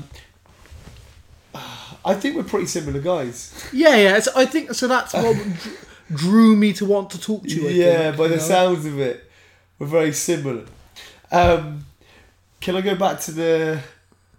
You said people saying about you being single and the love thing. Yeah. So do you get that a lot? Yeah, all the time. Because I'm 35 years old. My mum and my dad all the time. I get this from my stepmum and my dad. I get this every time I see them. Oh, don't you want to meet someone and settle down? I'm like, yeah, but I want to meet the right person. Yeah. Like, I've got mates who are 35, divorced, 35, got kids with 2 separate women. Listen, I got a daughter who's 17. I'm 35. I am in no rush to be with somebody for 4 years and realise it's the wrong person. It's like everyone. I feel like not everyone. A lot of people feel like there's a mold to follow. Everyone lives. You get you meet someone, you get a house, you get kids, you get a dog, you get everything, and it's like. For some people, I feel like it's checkpoints in life that they've reached this, and when they see other people doing it before them, they rush along. Like everyone's in a rush to get all these things rather than just being. So people try and achieve this goal that society promotes. Yeah. Whilst never trying to achieve who they are. Yeah. As where me, I want to truly understand who I am. And I feel like they might get to 40, 50 years old and be like, just not actually being able to cope, or they might have a mental breakdown of some sort. Yeah, along those lines. You know what I'm saying? No, I completely agree. Or how many times have you heard, or you know of people who they wait until their kids are old and they get divorced? We want the kids stay together for the kids. You want to stay together for the kids. You got together too fucking young. Like, know who you are. Just know who you are. Like, I think, for me, travel is the most important part. So, reading and travel. The two most important parts of life for any human being, as far as I can see, reading and travel. Reading because it expands your knowledge base far beyond what you can visualize and conceive there. Yeah. If you read, I read mainly non-fiction, not fiction. Let's say you read fiction, you have to use your imagination and creativity. Mm-hmm. So if you're someone who's not massively creative, it makes you creative. You have to visualize the story. If you're reading non-fiction, you're reading examples and lives that other people have lived. So then it sparks, wow, there's more out there than this, than fucking Bedminster High Street. Do you know what I mean? Like, there's more out there. So, reading, massively. I read a lot. I'm massively into reading. I don't read. Oh, I read a lot. At least a book a month. I can't. So, I can't read. So, I can read perfectly fine. Yeah. I've got good vocabulary, especially when I'm rhyming. But I've got ADHD. And I'm not going to use that as an excuse because half of me doesn't think it's actually a thing. Yeah. However, until you try and sit down and read something. Yeah, then I can't. I can read it perfectly fine. Read the words, but I get to the bottom page. I'm like, what have I read? Yeah. What have I read? I still do that sometimes. I'll read sometimes, and I read a lot. So I'll read sometimes. As I'm reading, I'm talking to myself in my head. Oh. So I'm reading the words, but I'm having a conversation. Yeah. I'm still reading the words. I can see them, and I'm thinking about what I'm doing later. Exactly. I'm thinking about 5 different things. I get that sometimes, but that's when you've got to recognise that and pull your discipline. Yeah. That's one good thing about reading. But the other thing about travel, you're out of a comfort zone, and it teaches you that you can be you, the real you, every single day because you're going to meet someone new. And you're not not living in the same town where everyone's got their perception of you. Exactly. So you're not restricted by that. Yeah, because you can be free. Nobody has a perception of you if you're meeting someone new every day. So they don't know you. So I heard something. I might have read it. Maybe I read it, and it really resonated with me, and I really loved it. And it was that you are never the same person to 2 different people. So your 100%. Perception of me will never be the same as the next person's perception of me. So no person on the planet actually knows you. And I was like, fuck. Mind blown. Because my brother, who would know me better than they know most people, your experiences with them. He knows me through his eyes. Now my sister, you grew up together. They know you. They're gonna have different opinions. So if you because you've got different experiences with write down your top 10 favourite memories, your top 10 facts about him. They're bound to be different. So then, for every person you've ever met, no 2 people have the same opinion of you. And I was like, blew my mind. So I thought, they can have similar ones. It could be similar, but they're always going to have that little... Maybe it was a little look that I gave somebody just at the end of when I said something. Yeah. Or maybe it was a little smile. When somebody was upset one day, I seen them crying, you just smile at them just at the right time. And they think, oh, where's the care and consider... As there's one other person who you snarled at on the door because you're angry. Just... he's a prick. And it's so crazy when you think about that no matter how long people have been in your life is crazy. Yeah, it's just like I love that. So I just thought, just do you. Be you. Because, like you said, no 2 people are going to think the same thing. Yeah, so just be you anyway. Be you anyway, and let other people perceive you how they must. As long as you're not a cunt. If you're being, well, fuck them, I don't care what their opinion is. Always care what people's opinion is, as in, if you don't like me, you don't like me. But I care what your opinion is because it might be reflective of how I'm conducting myself. So I should care, because if I'm being dismissive and arrogant, then, I need to worry about your opinion. Yeah. But don't... Check yourself. Yeah, check yourself, But you can't worry. Like, other people are going to have their opinion. So you just do you. Exactly. Stick to that moral code that you have. There's ethics. Yeah, man. Like before, I used to, when I was younger, I'd let other people's opinions of me or expectations of me rule my life. I had it for so long. So I've been writing music from the age of like 15. I used to love. I fell in love. Listen, 2-Pack Changes. Remember that? That track. That's when I fell in love with hip hop. And I was just so I started writing, and then from the age of like 15, then I released like a mixtape at age 18, and I sounded really American on it. Like what I was saying was all conspiracy stuff, and what I was saying, the content was okay. But I sounded American. Yeah. And like listening back is quite funny. But then from that onwards, then I got to the age and I was boxing, and I didn't do any music at all. I'd just do it like privately. I'd do it every now and then because I was scared of other people's opinions of me. Yeah. Oh, what is Warren doing that for? He's stupid, blah, blah, blah. And so I was ruled and governed by other people's expectations. Oh, he's a boxer, so I thought, right, boxing, this is me. Yeah. I was like, so it goes back to like be you. Then it's taken to me until I was 29 to be like, with boxing, I had like bad luck with it, with the medical, etc. and falling out with coaches. Then I thought, do you know what? Like I got 29, I was like, give a fuck what anyone thinks. Like I'm just gonna do what I enjoy doing. I don't care about anyone's opinion anymore. I wish I had that head when I was 22. Like, or when I cared so much.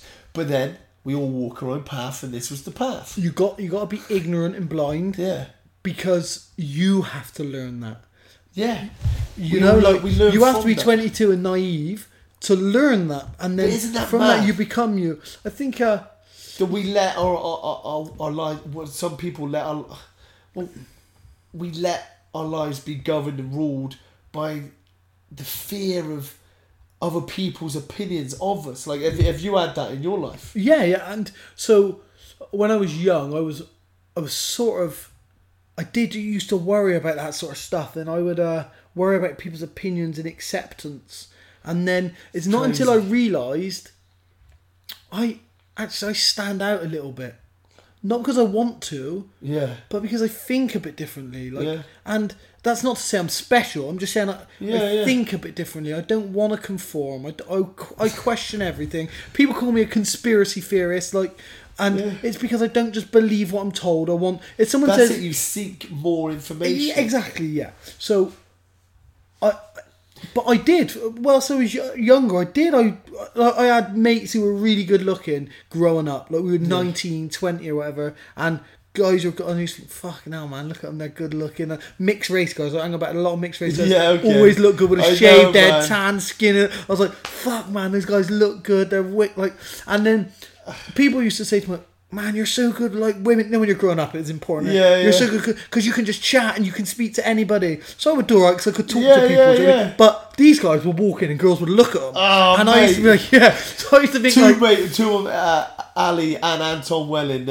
Ali Christie Dean and Anton Welling, both the same.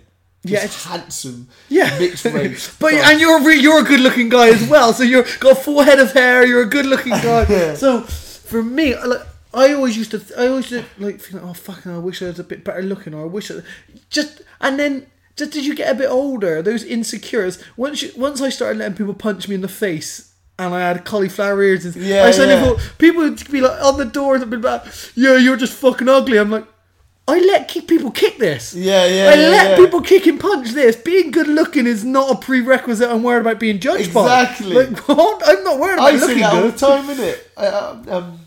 I don't care. I get punched. I get punched in the face. I'm okay. A lot of time, this is my first line of defence. Yeah. This is what I throw. I throw this at other people's fists. Again, okay, so with you, I'm not defined by being a handsome guy. Like people who are, they're not going to be boxers. No. Or they're going to be really good boxers. Don't get hit in the face. Do you know what I mean? But like you said, you could chat to you could chat. I could always talk, I think it comes. So people always say that, oh, you got no shame, you don't get embarrassed. No, I do. Yeah. But I'm more likely to get embarrassed because I got something wrong than I am because I'm worried about. Let's say I do karaoke.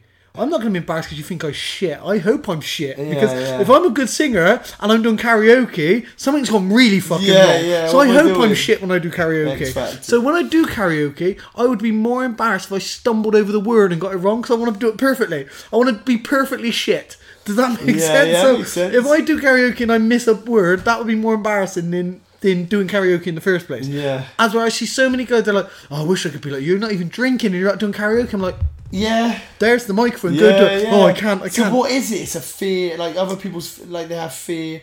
Okay, I do as well. I say other people. Let me just chuck me into that as well. Like we have these fears of failing, like or looking like an idiot, or in inverted commas, or but like once you let go of that, you're just so much happier. And like again, the older I've got, the less I give a fuck. Yeah. Because like you said, it goes back to again, be you. Because as well, you've been laughed at. Yeah. You've had the piss taken out of you. You've been rejected. Yeah. You've been like that's the thing, right? Guys don't like to go up and talk to a girl or ask a girl out on a date. Like I'll go up to any girl on a bar. I'll say to the guys, pick What's a girl. The worst you're gonna say? Pick a girl because it doesn't bother. She could be the best looking girl, and I'll go up and say hello because I'm not. I don't. What's the word? If she says go away, ugly, I'm gonna go. I'm gonna think it's hilarious. You're not gonna let it affect you. No, I'm not gonna actually go away, look in the mirror, and think I'm ugly. I'm gonna okay, like what? It's not. It's never gonna bother me, you know. So I understand not everyone can be like that, and it would be naive to think that they can. But wouldn't it be great if everyone could just be themselves? Like I'm again, I don't want to say like everyone.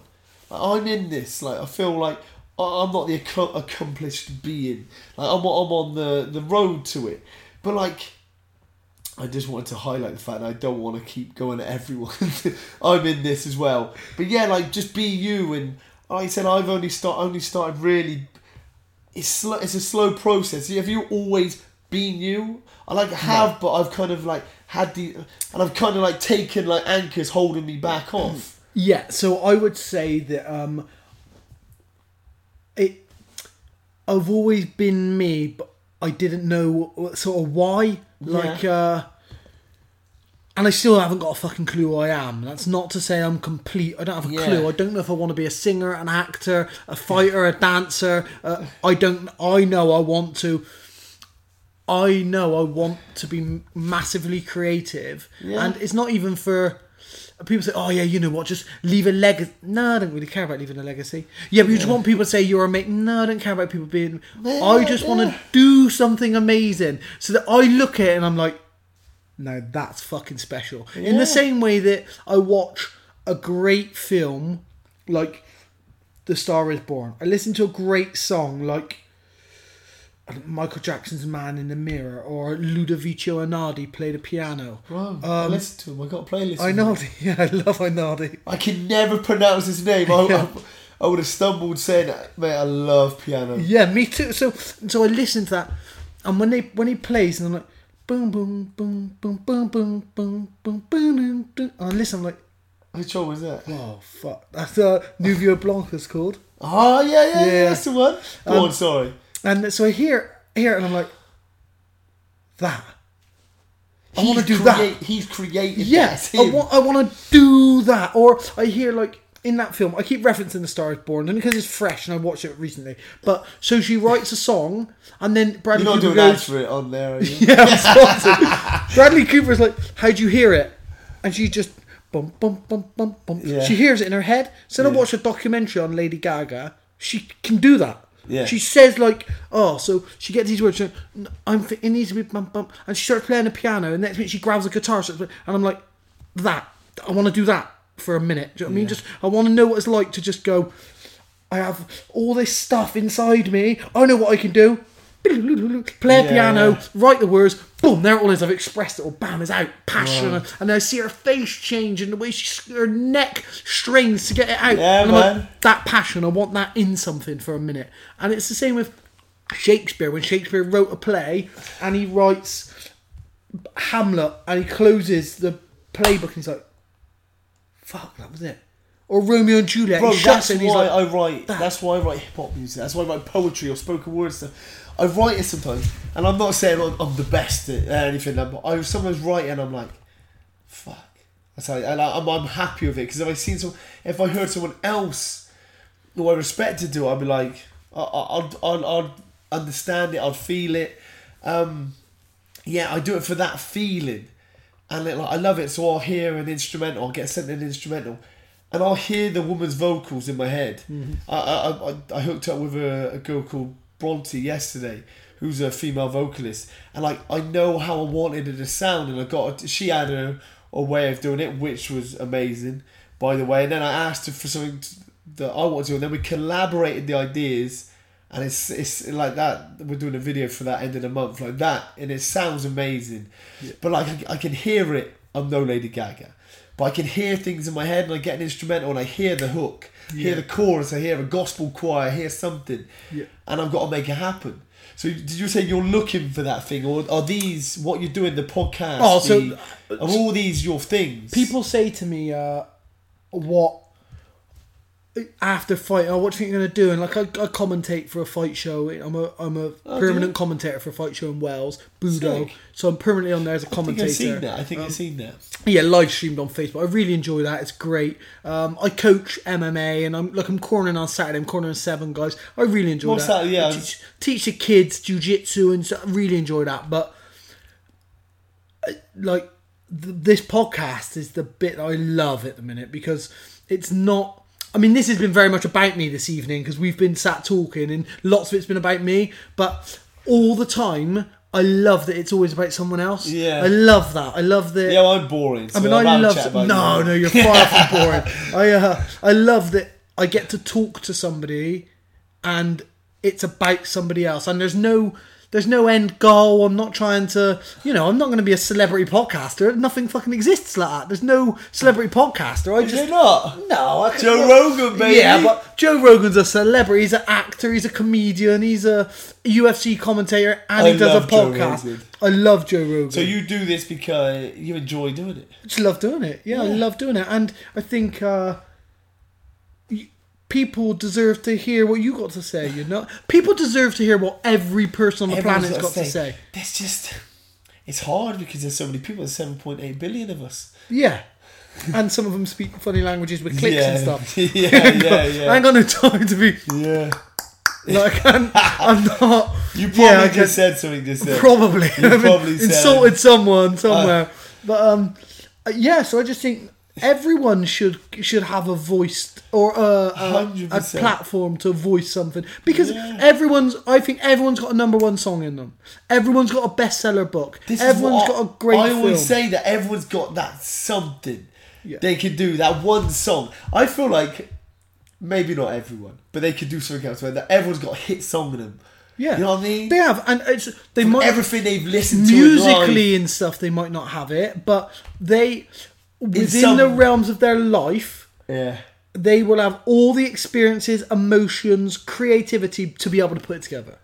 It would need harnessing. I mean, you've been quite musically focused for a long time.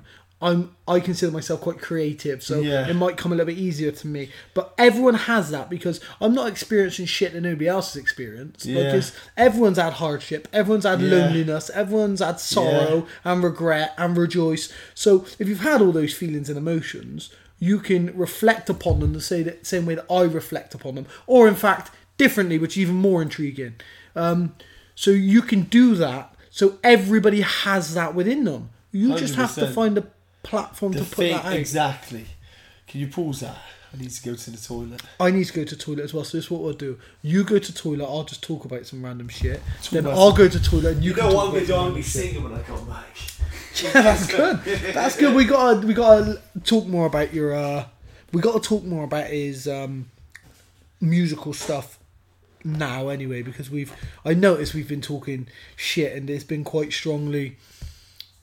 Warren's obviously inquisitive, and he's asked a few things about me as well, and I'm sure that people out there are not tuning in to listen to me go on again, because you had one from me last week, so you're probably thinking, alright, Wes, fuck off now, let's hear what Warren's got to say. We've seen the little profile picture you put out. He's cuter than you, he's a bit more Lady Gaga than you, so you want to hear what he's got to say. So when he gets back from pissing, I'm going to go, he can vamp a bit, and then we'll find out more about what his projects that he's been doing. This is where I feel like we need like a producer. We need someone else sat here so that we've got a third person when people like Warren go to the toilet. We've got a third person who we can vamp to. That was a long one. So you need to vamp. Whilst I pee. Is this going to be more interesting than pausing? So, gang. Yeah, really interesting chatting to Wes. I feel like we're both really similar guys. All from being creative to being single. And your family members telling you that you need to get a partner, you need to do this. But I feel like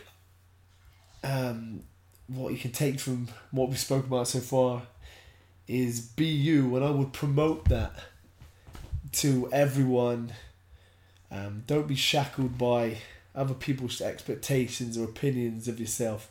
Don't want to get all serious now because it's light-hearted, but yeah, and I said really interested. Me and Wes both like the film A Star Is Born, and if you haven't seen it, then you definitely need to go and watch it, especially after this, because Bradley Cooper, oh my man, Bradley Cooper is sensational. Oh, we're on the film again. I'm sorry, I have to go back to it. Mate, you don't need to apologise to me. I didn't want to sing, I can't sing. People in the people who know me are just going to be like, "Where's in that fucking film?" Do you say it in everything? I can't keep on about it. I did a review on it. He sings. The fact that he sings and sings well in that. I know, so good. And I'm not going to spoil the film, by the way, but I've got it. £5 at Cineworld now, $4.99 at View. Like, it's never been a better time to go to cinema. Why haven't you watched it? Never been a better time. Popcorn.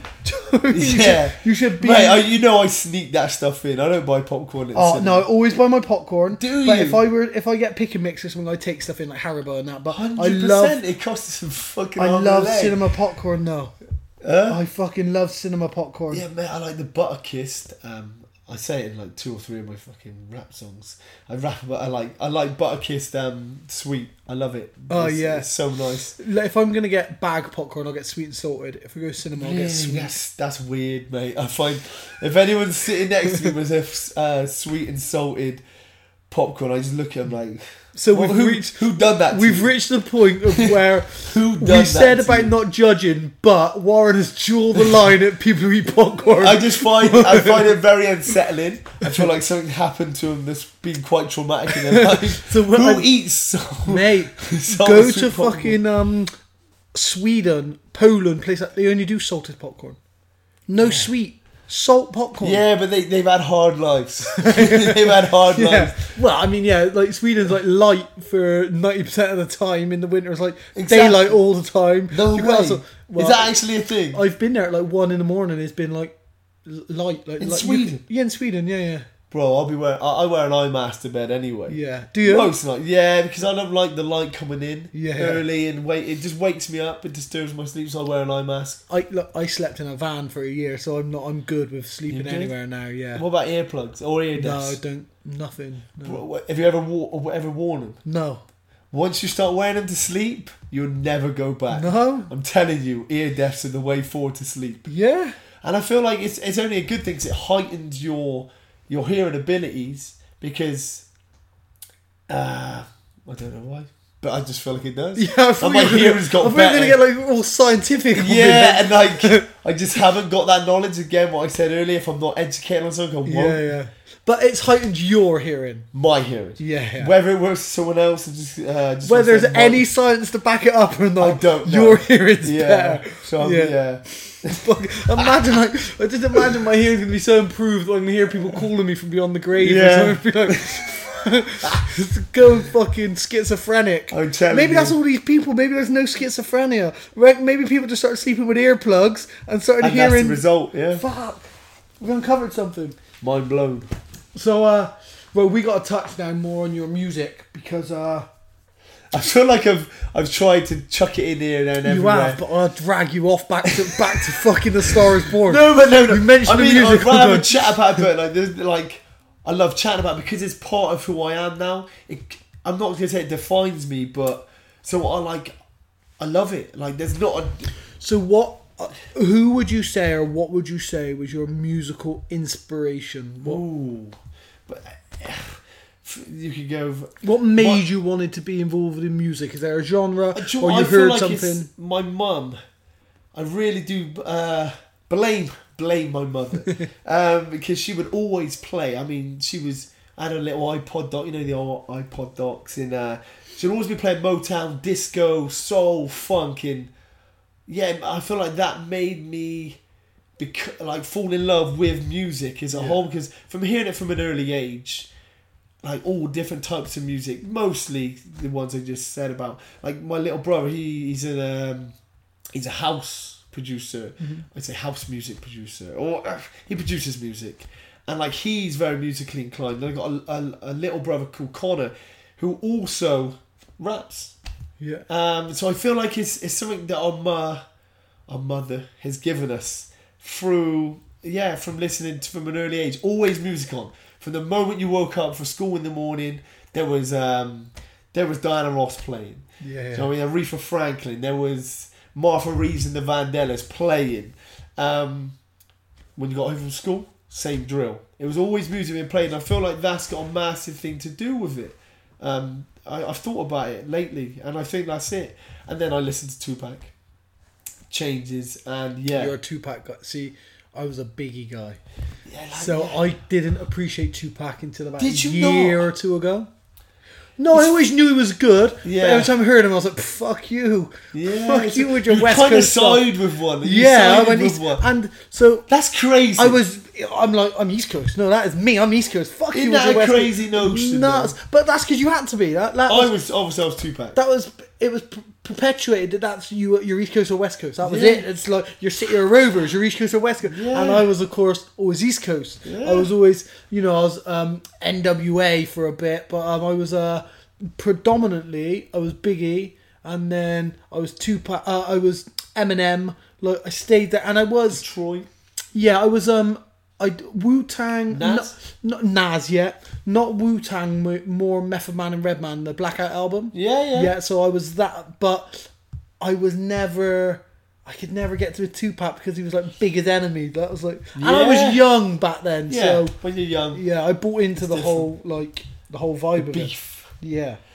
So Tupac and Biggie, both insane. Biggie lyrically, Yeah. Tupac because of I could feel what he was saying in the track. Like I could feel like his emotions came through. Yeah, so the way that I explain it, so I think Biggie is Poet probably as well. lyrically the best rapper, as where everything Tupac said meant something. He meant it. Exactly. So like Biggie would say stuff because it sounded good on a track and it went together. But Tupac would say stuff that meant something. If it sounded a bit shit or it didn't sound right, it's a message that was important. Yeah. And I think Nas mixes both of them a little bit. He's a combination of both because he can tell a story. Yeah. I like Nas. You can feel. Yeah, I love Nas. Appreciate Nas. I keep forgetting when people say who's my favourite MC. I say Common or Talib Kweli. They're the guys that I listen to, but really it's Nas. Yeah. Just from he can diss people on Ether. He absolutely nails Jay-Z. But then he can. Have you heard the Rewind where he tells the story backwards? Yes, yeah. Oh my god, that's insane. Yeah. Tupac and Biggie didn't do anything like that. No. I mean, but everything evolves. But that's the evolution of rap, I guess. Nas wouldn't have happened if it wasn't for Tupac or Biggie. Exactly, yeah. It's mental, crazy. So that's when. Have you decided that rap is what you like, or hip hop, or you've decided this is the avenue you want to get? Rhyming, poetry. Poetry. No, art. Being an artist. So A vocal artist. You want to be a vocal artist. I like writing. I like writing. So I've got a spoken word piece on homelessness. I've done for Jasper. What's this called? Help the Homeless, Bristol. Yeah, for Jasper, for the project. Yeah, so I done it on behalf of them. Did you put this out on Facebook? On YouTube and Facebook. Yeah. I remember. So yeah, it was good. I can deliver it. I actually didn't know all the lyrics until I wrote it the day before I recorded the video. So there was bits that I missed, only little bits that, like now, if I re-recorded it, I could deliver it so much better. But like I said, you got to keep going. There's new stuff happening. So I've got one on happiness, like a spoken word piece on happiness. I'm hoping to film end of this month, and I'm going to put that out there. It's quite I want to speak on different subjects, but through spoken word. Yeah. Not everything's got to be hip hop, and I write to pop songs. If there's a little break in. There's a break in, if you heard Birdie, Help the People. Yeah, of course, yeah. People, help people. Yeah. I love that song. Great and there's song. a gap at 2 minutes 43 Yeah. where you can rap. So best believe I've written a rap that fits in with what the whole track and what the chorus is saying. So mine's like, and I've got a track coming with a girl called Charlie Bath, and it's actually electro music. Like, if you remember Churches? Yeah. So it's like music like that, but it's very synthy. Yeah. And I've written a whole rap song. Like I asked for the instrumental and just the hook. I wrote a whole track to it, and they loved it, and they want me to release it as a separate thing. Like, so it's like, mine's not just hip hop. The boom. I love hip hop and boom bap, and the culture. But mine's more of an art. Like, I want to be an artist. Like, not just be limited to hip hop. I love that. It's like, conversely, in the same way that like MMA, you want to be a martial artist. You don't want to be a boxer. You don't. Yeah. And I love that you're not. So I'm very eclectic musically. Very eclectic. Like my favourite song, if I had to probably pick one, would probably be Elvis, Can't Help Falling in Love with You. Wise man. That's a tune. That's a tune. Well, yeah, so that's why. My mum was a massive Elvis fan. Okay. Been to Graceland.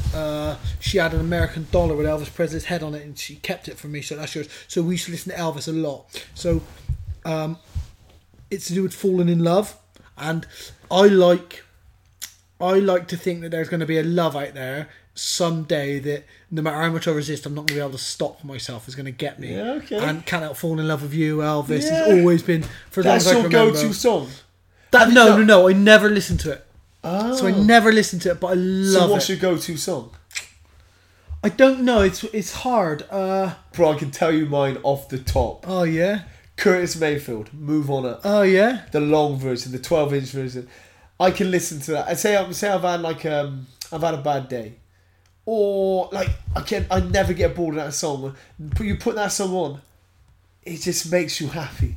Yeah, I'm telling you, you've heard the song. Yeah, right? Of course, yeah. What a song! Just the vibe of the beat, his vocals are insane. That's my go-to song. I'm just so eclectic. Like, so I love folk, like Mumford and Sons. But you got one song. You have one go-to song. Let's imagine you've only got one song for the rest of your life to listen to. What are you picking? Oh, fuck. I know that would drive you mental. However, I don't know if I can pick because I'm so for the last 2 weeks, all I've listened to is Lady Gaga. Really, I told you I got obsessed. I have an obsession. Oh, bro. And I never listened to Gaga before that ever. Never had listened to it. No. And then I'm not even talking like the soundtrack to A Star Is Born, which is great by the way. But I'm talking like Gaga's albums, you know, like, so I've been listening to that and I love some of her songs, and then like I love Mumford and Sons, and I can pick 2 or 3. Kings of Leon, I love some of their songs. Are deep. Bro, you get one song. Fuck. Like, everyone's got a go-to movie, no? I guess it might be Man in the Mirror, Michael Jackson. I like that. but it's a bit too deep to have as a go-to. Like, I feel like you need something that's a bit of but if you don't listen to all the lyrics, you're just listening to it. It's a good song. Great song. It's a great song. I think you got to have some good songs if people can forgive you being a paedophile. Do you know what I mean? Was he actually a paedophile? I mean, he was questionable enough for it to be. Yeah. Can you think of anyone else who's been that questionable and still have a career? Maybe he just loved kids. Like, I love kids. No, I get it, but you're not paying any of them off because they're accusing you of touching them. Oh, shit. Twice. But then the parents like fueling that whole story. There is that, but then why settle? Like, you got to think, like, he was fucked. Yeah. Because people say he was really asexual, don't they? Say he was completely asexual. So, I don't know. I just think, like, you got to be able to signal if you can get away with the shit that you got away with. Because Gary Glitter won't get away with it. Yeah, no. So, I mean, Gary Glitter is no MJ. No. So I don't know. One song is hard. Like, I love, like... No, bro. You get one song. I think on that. We have to come back. If you come back to it. I'm just... Because everyone's got a go-to movie, you know? So I've got a favourite movie, Go on. but I don't know if it'd be one. I don't know if it'd be the one that I would put. You're on. only allowed to watch it for the rest of your life. It's the only film you're allowed to watch. It'd have to be like some sort of love film then. Bro, the love film. I know. I don't know why. Just because it's feel good, isn't it? Yeah. Maybe Notting Hill would be my one of. No. Or The Holiday. Of all the films out there. Probably Notting Hill or The Holiday, maybe. Forrest Gump. No, because it just. They got love in there. Yeah, they Jenny. have, but it never ends well. It's funny. Yeah, it does end but, well, like for a short period when they get together. Yeah, but then she's got cancer, she drops that bomb on him. Yeah. Said it like she was out of order. She gets a bit and then like, yeah, I got cancer. Yeah, I felt like it's a bit out of order. A little bit out of order. I think could have just died of natural causes. Maybe The Holiday maybe over Notting Hill. I don't know, one of those two probably. The Bodyguard, maybe. I don't know. Bro, you've got films like Django. No. The Inglorious So this Bastards. is the thing. I'm not saying that this film is as good as them. No, but you're only allowed to watch... Because you got Goodfellas. What a film. Okay. Amazing film. Yeah, I know what you're saying. You've got Shawshank Redemption. Shawshank. Like, that these films are great great films. But the one film where I sit down and I'm on my own and I'm 50 years old and I can still get that warm feeling, Django ain't giving me that. Django's not giving me... mine. The Forrest Gump's my go-to. Yeah, I can't hold that against you, definitely. Mate, or Green Mile. Bro. Green Mile, what a film. John Coffey. Yeah. Why can't everybody be like John Coffey? Exactly. Yeah. Do you know what I mean? Yeah, Stephen King. If you want to be anyone in life, be John Coffey. Yeah. Stephen King. He wrote that. It's a Stephen King. No way. Yeah, Green Mile's a Stephen King, yeah. I thought he wrote horrors. Yeah, well, it is a horror, really, isn't it? It is and it's not. It kind of is. The book's meant to be like more... But he writes scary shit, no? Yeah, I hope he does, because I've used that in a lyric. No, he does, yeah. He is predominantly a horror writer. What is that lyric? Yeah. I tell you, a great book to read, because you like writing. Obviously, I like writing. I write a lot of stand-up, so I like to write. I do feel like one day I'll probably write a book, but I don't know what the subject will be yet, but I've almost written a couple of books on varying subjects. So I do feel like I'll write, because I love to write. There's a great book by Stephen King called On Writing, and it's about how to write. No way. Oh, also incredible book. Get it on audiobook. If you can't listen, mate, if you can't fucking read audiobook, go out cycling, put it on. Go out jogging, put it on. You know what I'm saying? Because even when I'm driving, that's when I come up with rhymes. Audiobook. That's my time. That's my time to come up with. Yeah. I just want to make content. Yeah. But it will help you make content. It's not fiction. It's him telling you how to write rather than just trying to. And I think what you have to remember as well is this is something that I think gets massively lost. People who want to be actors or people who want to be writers, they think I'm going to be a writer. They're just going to go and do it. They don't realise it's an art. You've got to study. You've got to learn your craft. So listening or reading that book could help you. You know, it will help me. Yeah, 100%. On writing, Stephen King. Honestly, do you write on paper, by the way? Depends. A lot of time in my phone, but I like to write on paper. I do because I like to think at some point I lost my phone recently. Lost all my stand-up, every bit of it gone. So then I like to think when it's on paper. One day I'll pull something out of a box and I'll think, look at that. That's how I thought back then. 2 seconds. I've got to put this on pause because my daughter's calling me. So, okay, so you've managed to get us a glass of water, and I managed to speak to my daughter, so that's good. Yeah. So That anyway, rhymed, by the way. yeah. That rhymed. So we got massively sidetracked again. Went to films, and we might be talking about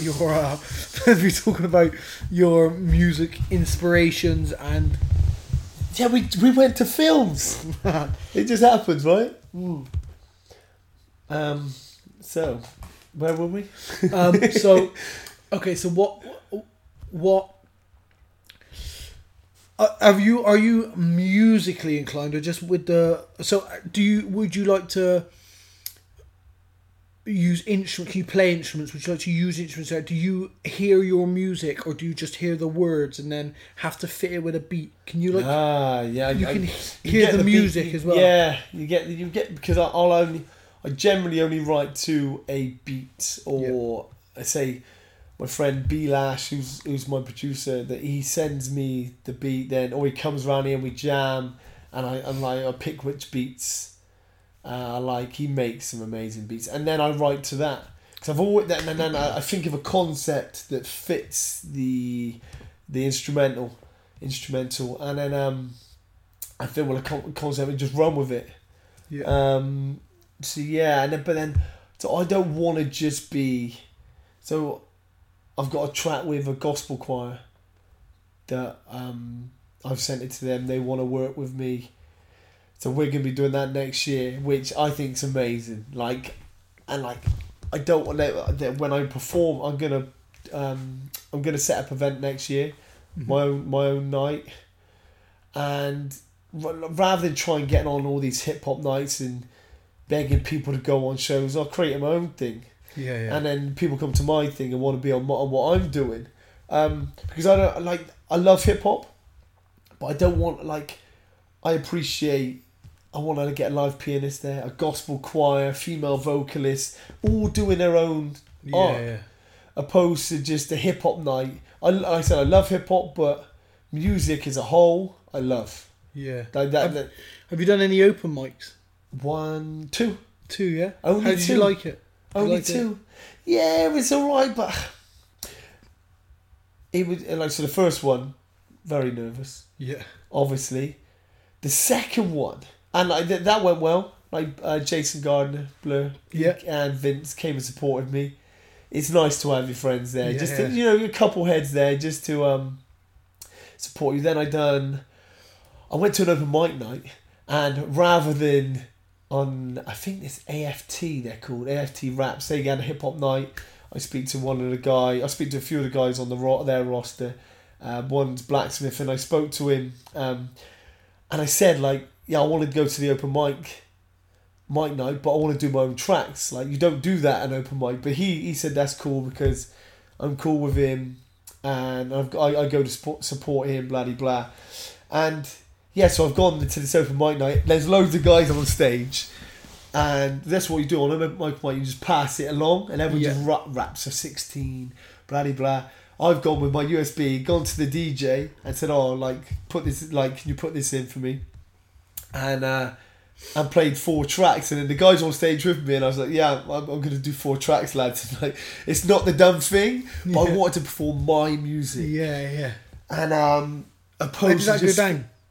Fine. Like I said, because I've spoken to the guy who kind of runs the night, I believe.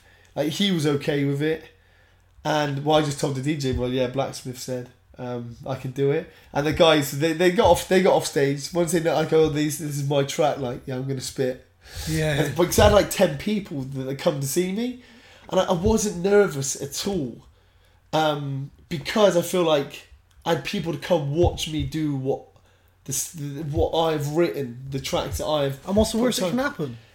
You get it wrong, or you forget your words, or you. This is my new attitude. You learn from your failures. You grow as an individual from failing. Conor McGregor, I think, because he's banged on about it, it's drummed into me, and Gary V as well. Yeah. Do you listen to Gary V? Have you got him? Yeah. He's all about failing. You should fail, and I like it. I like that whole thing. So yeah, and I really enjoyed it because it was my track, as opposed to just rapping on someone else's beat.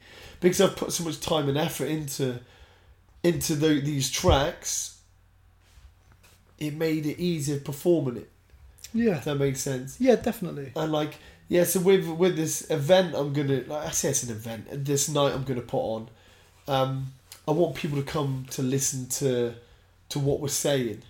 Like, so whoever I get on, it's got kind of some sort of message, opposed to just because there's an open mic night. A lot of people are there just drinking, not really listening to the lyrics. Which with a lot of rappers, you don't need to listen to the lyrics, but with I try and say something.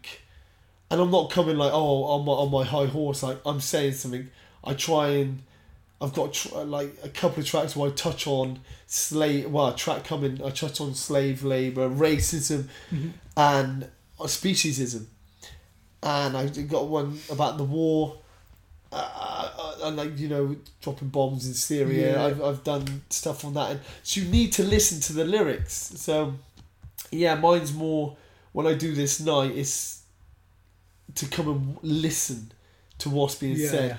Obviously, everyone's got to enjoy themselves, and they're entitled to. But like, I want to play my music so everyone hears what I'm saying.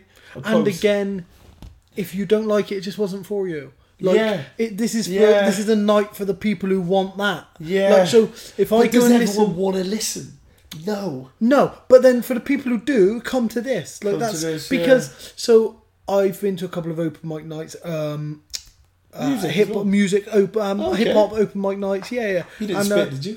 No, when I was young, I used to MC, garage really? MC. Yeah, loads. Yeah, oh, and a lot every weekend and stuff. Yeah, and so so I used to go to a lot of open mic nights, and I enjoy them. I really do. I like it because again, I like creative, talented people. Do you know what I mean? Yeah. Like, and so I used to go a lot, and I like it, and I want the message. I want you to perform something, and for me to stop and be like, what, what was so it grabs your attention. Yeah, exactly. So, which I think is why I appreciate a lot of folk sort of music and stuff. Something that's really stripped back and acoustic. Okay, I appreciate. you can hear it more. Going back to Gaga again, things I like her looking when I watch and like see her veins popping her neck and stuff like that. Yeah. Like I love that because she's just trying so hard to get that out. So I like that. I want to see the message. Like, I love Loki. I think Loki's wicked because there's a lot of message. He's very political, which can get a bit draining, but there's messages. Everything's got a point. It's purpose to what he's saying. That's the kind of angle I'm coming. Like, I want to come from, and I aim to come from. Like, if you can. So I'm trying to think of a track that changed, or like a Talib Kweli track. I'm trying to think. I'm trying to think which track really done it for me. But like, if you can raise awareness to a subject, use the music and entertain at the same time. Yeah. In the same way that Lennon did with Imagine. Oh, yeah. So that track comes out a sort of note. I mean, it's a very poignant time, Vietnam and stuff like that. Yeah. But he comes up with a song like Imagine, which even now you can play it. Yeah. And whilst it's playing, people will hear the words. Timeless. I guess that's the thing that you want from all of your music. Yeah. And I get it. Sometimes you like I've got like every one of my tracks kind of serious, but like for every 5 tracks it's serious, I'll do one that's not so much serious. Yeah. So I feel like in life you need balance, and so because life's not all shit. It's not. No, we can find stuff to complain about every 5 minutes, but at the same time, life's fucking brilliant. I went to America for 9 days and stayed a year. It's fucking brilliant, you know. As really much as you can find to, and there are massive issues that need addressing, but at the same time, hey, listen, we get a chance to go to an open mic night and say what the fuck we want. We get to record stuff on a 2-bit microphone and put it out and people will listen. It's not all that bad. It isn't all that bad. We get to eat cheesecake. I love cheesecake. I love cheesecake. Cheesecake Factory in America. Oh, I never went. Oh, me oh my. Bro, there's there's a place down the road. Obviously it's not open now, but I'd get you a slice of salted caramel brownie cheesecake. It's the best. Vintage Birdcage Cakery is called. It's insane. Go there once a week if I can. But yeah, honestly. So how did I go to cheesecake? Now I'm lost. So cheese. About your night you want to put on so that people had somewhere where they could express. People can come to your night. Yeah, and it's a bit more about listening to the words, and there's a bit more. Yeah, like I said, that it's nice to have the balance. It's, but with my night, I want people to appreciate it. Like open mic nights, I feel like so the last one I went to, there's a lot of people in the crowd. They weren't the MCs were trying to engage with the crowd. No, and I looked around and they're just chatting and everyone's allowed to have a good time. I get that.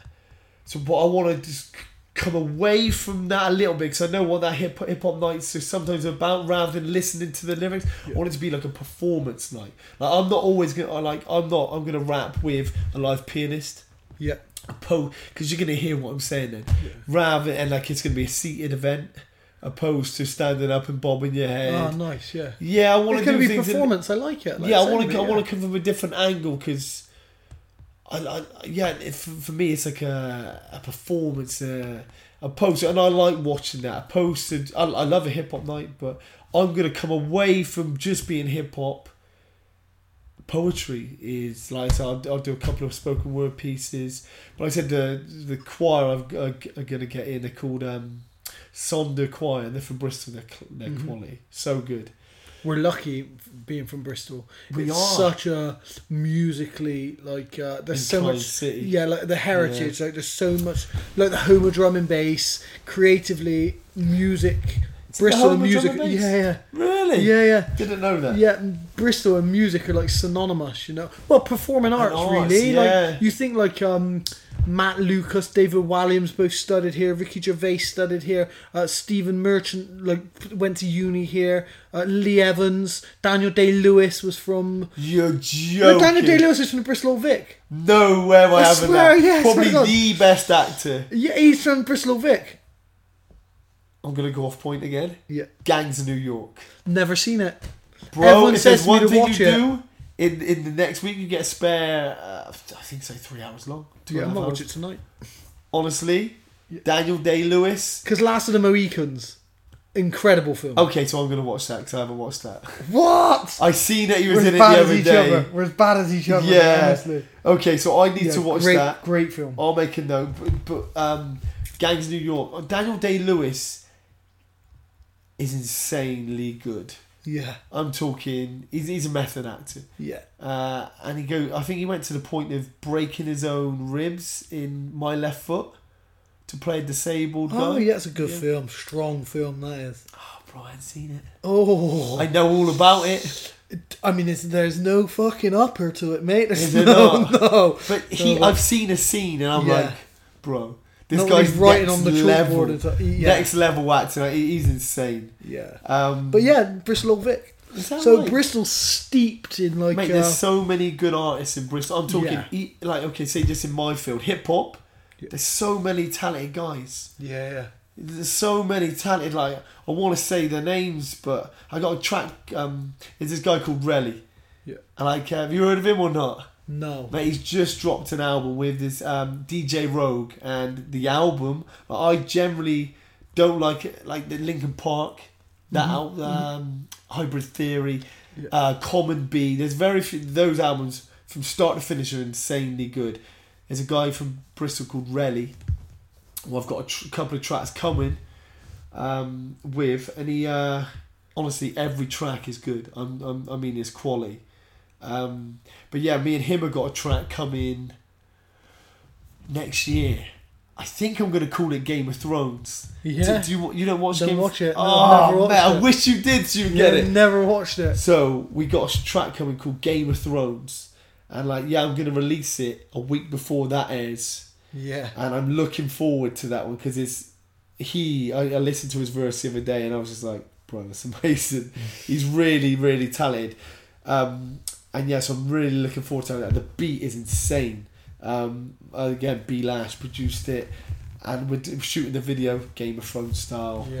Yeah, mate. I'm so excited for next year. What I've got coming, but yeah, so many talented guys. Producer wise as well, we got like loads of great producers. For everything, like drumming, but Danny Bristol's Bird. a cool and city. Yeah, it's a cool Bristol city. is a cool city. It's so like diverse and eclectic. The slavery connection was massive, so man. that made it more diverse. Bristol. I think I really like. It's like really sort of quite liberal and quite like laid back city. I think that's why I really assimilate with Austin in Texas. Austin's very like diverse and eclectic. Is it like, San Diego's diverse and eclectic. So I think that's why I think probably why, because where I'm from is very similar to these places. Yeah, so, man. Yeah. But you need to go to Austin in Texas because it's like it's the home of like live music, mate. It's Really? just as long as you just are like fuck the bullshit. I don't mind if I walk in and I listen to a country singer, and then the next bar will be hip hop, and the next bar will be rock, and the next bar it's like that. Like, every bar's different, you know. Yeah. I mean, I love country. Me and my brother and I, like we both like country. Never got We'll into have it. country music Fridays and stuff. Just put country music on all day at work. The other lads are Really? like, what the fuck? We're just playing country music. Yeah, constantly. Love country music. But I think again because it's emotive and it's quite like I mean I can't be fucking hearing about some bloke who's lost his wife and his dog and his truck keys fell down like that. I'm not. But country music, I generally like country music. So yeah, Austin, I think you'd really like it, especially if you go when South by Southwest festival's on. It's like a massive music festival. I've heard of it, yeah. Wicked, amazing. Someone I Like know all the went to. streets have got like little stages and like amazing. I'll need Hit to Austin go. up definitely. I said I'll wait till when I go over and shoot that video. I'll probably do it the same journey. Yeah, do like a month if you can. Like it's If I financially, can. Financially, you know, man. yeah, Yeah, because music makes you broke. yeah. Passion makes you broke. Yeah, man. Follow something you love. There will never be fucking money at the end of I've the ever week. been right now. Yeah. Legit. I'm Yeah. the skinniest. But I'm happy to go broke doing this. Yeah, exactly. Yeah, because I would rather be broke and with a vision and a dream and passion than be rich with none of what I've just said mentioned. I would rather that. I'd rather be broke. I agree with you. Yeah, and it's like so. I've never been rich. I've been well off. I've had decent money. Do you know what I mean? I've had like tens of thousands in the bank, and I hadn't had to worry. Like, and then next month I spend it all, and like you know, and then I've been broke, like overdrafted. So, okay, I've never been a millionaire. I don't know what that feels like, but I know what it feels like to not have to check my bank account. when I go to the that's bank. a nice feeling. And it's a nice feeling. It's a but nice at the same feeling. time, I was no happier then than I am when I'm doing something I love. It's madness. What I just generally find is I have more opportunity for distraction when I have a bit more money. Because More you can opportu- do more things. Yeah, and it's just nice to not have to worry. There's no Yeah. worry. I'm not worried about if I'm paying a bill, and I'm not there now. My business is doing all right, and I get a regular income. I've been a professional fighter for 16 years, training 6 hours a day, earning £25 an hour personal training. Yeah. I've struggled, you know, Yeah. but I laughed every day. Yeah. Every day I laughed. It's a I state smiled. of mind. It's a state of mind, isn't it? So I when think, you see these kids in third world countries and the smiles on their faces, they're still happy in their circumstances. Like, you need to check yourself, and through it being grateful, just gratitude. Like I'm not broke, but I'm broke. It's the brokest I've ever been. So I had to work today in order to pay a bill. I got a credit card bill at the moment, but I don't care. The dream's there, the vision's there. Yeah, Granted, exactly. you need money in order to do certain things, but I'm happy to go broke doing it. Yeah. Like, I think the worst thing that could happen to me would become a multimillionaire and not have something to drive for, to push for, to chase. But because your drive's not money, you will have something to turn to. Maybe. You know what I'm saying? I'll always find... like, if I was a millionaire, I would always... When I'm a millionaire, by the way. I think I'd be like, I'll be a philanthropist, I think, when I get to that point. I mean, like, I'm not even... I love that word. I'm not going to say it, because I really, really struggle to say it. And it's in one of my rhymes, and I got on a net. I can't keep nailing it. So I'm not going to do it. yeah, there's something about being philanthropic that makes you like... Do you know what I mean? I just see other people. I'm not in a position where I can be philanthropic, but you see people like Bill Gates, and you see like what he does, and you're like, he gets it. The motherfucker gets it. And people are like, yeah, well, it's easy for him. He's a billionaire. Yeah, but now he realizes. Yeah, he realizes like, hang on, there's no point accumulating more of this shit. Let's do something with it. So yeah, I like. I do like him. I like to think that that's how I would be. I'd find ways of making it and. I get slated all the time and get accused of being a hippie and a hipster, and I'm like, listen, I see no negative in being called a hippie. Like, I do believe, I 100% believe the world could run on love. I believe that. If everybody would love each other, I believe the world could run on love. Like, I don't want to come all like cross soppy here and stuff, but I believe once we all get to the, which is never going to happen because the way society is. We're seeing hate, we're seeing jealousy, we're seeing this and that. It's just everywhere. You can't, like, it's hard for people to just feel love. Like, this sounds maybe unrealistic or maybe soppy or whatever, but imagine, like I want to get to a point where anything I do or anything I think is through love. Like, does that sound crazy? It sounds perfect. Yeah, it sounds exactly right. And I feel like once we all become there, I feel like, okay, so I got a crazy notion. Like, once you get to that state of enlightenment as well, that's when, once you leave the physical realm, I don't want to get too deep, that's when you can ascend to the next dimension. Yeah, so... Otherwise you come back here. Yeah, now that's what I think. When we get to, like, talking about... so I believe, so we're an energy. That's undeniable. That's science. We're an energy. Science. That's science. Yeah. So I think of it like this. So have you ever been driving along and the radio goes out of tune? Goes. Yeah. Not anymore. We got DAB and shit. Yeah. Like, goes out of tune, and then next minute you can hear two radio stations coming through the same thing. You ever had that? Yeah. So what I believe is this. We're tuned to this frequency, which is why we occur as we do here. The matter, the particles, us, our soul or our energy is tuned to this frequency. Okay. Now, I believe that when we pass, the energy changes. The frequency might just change, and maybe we go somewhere else.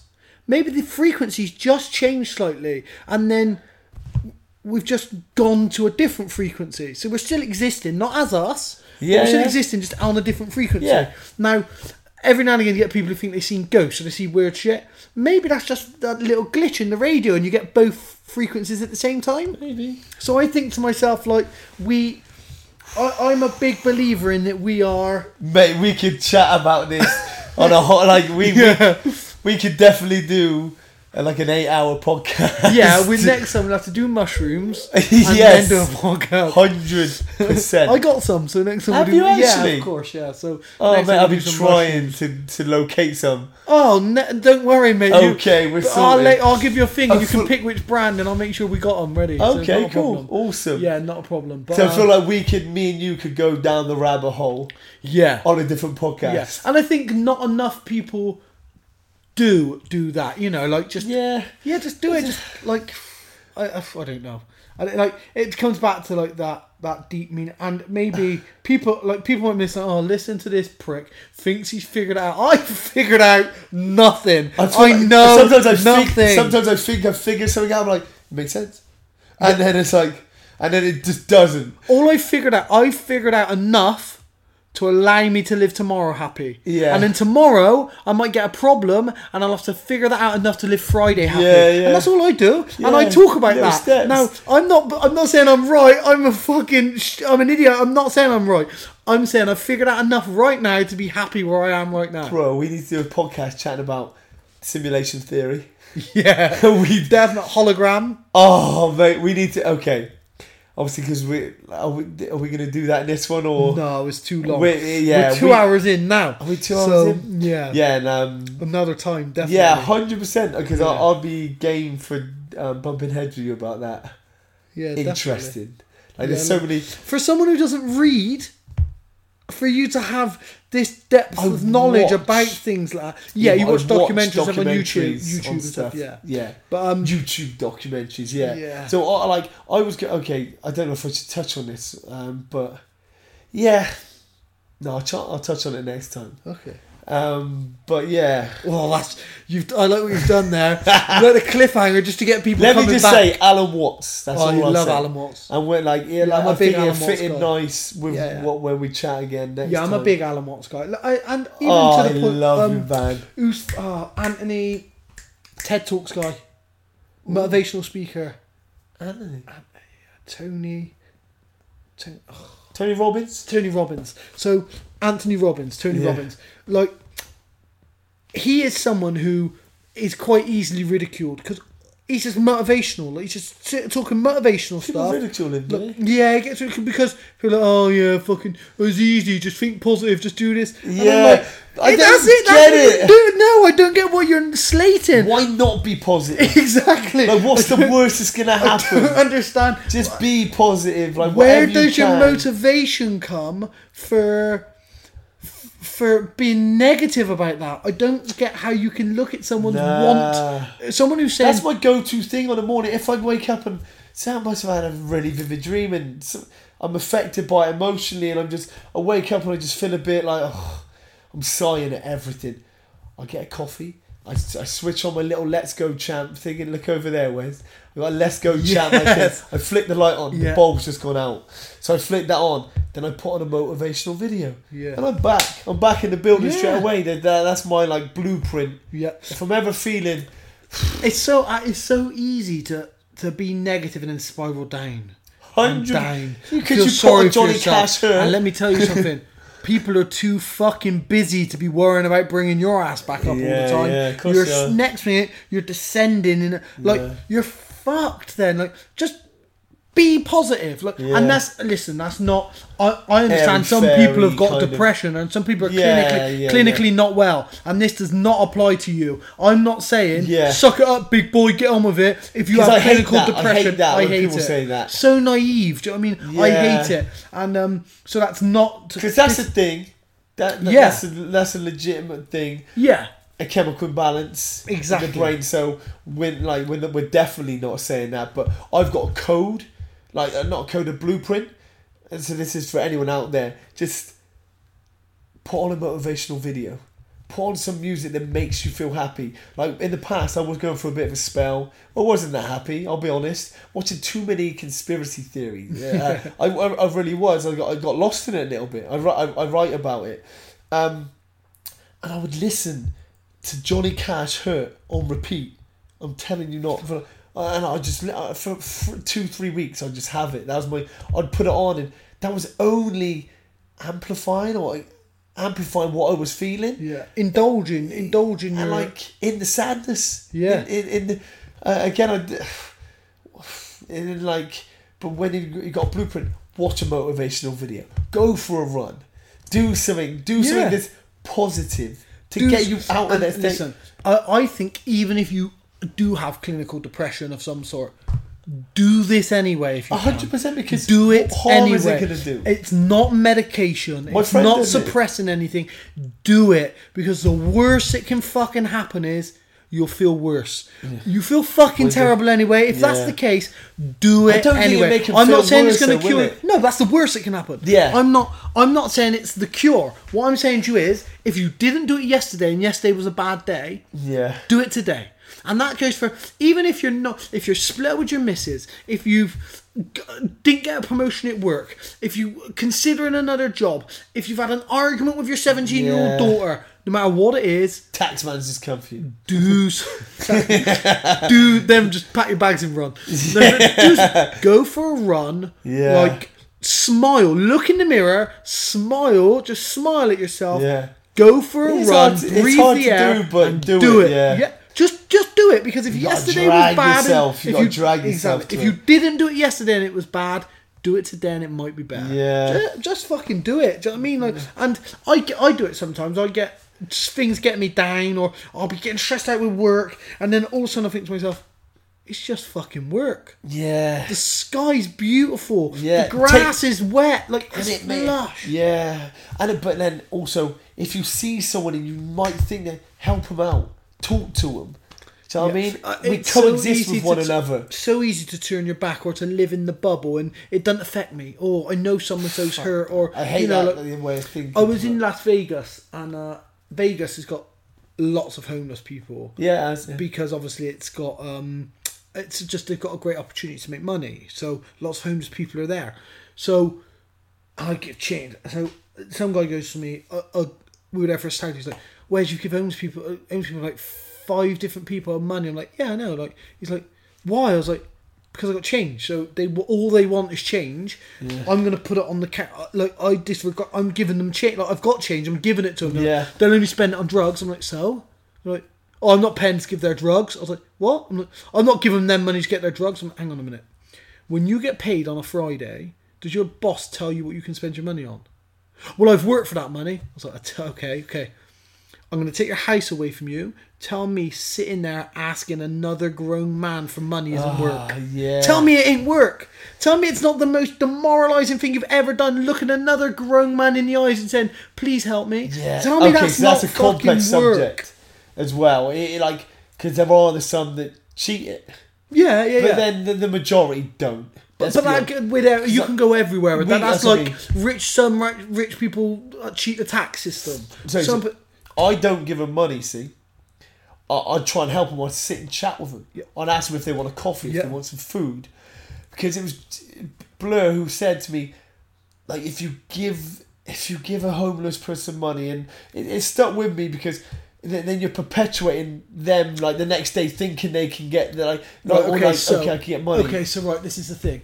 So I'd rather help them. Right, this is it now. Right, okay, so if you take your mate out on a Friday night and he drinks every night, are you helping perpetuate his alcoholism?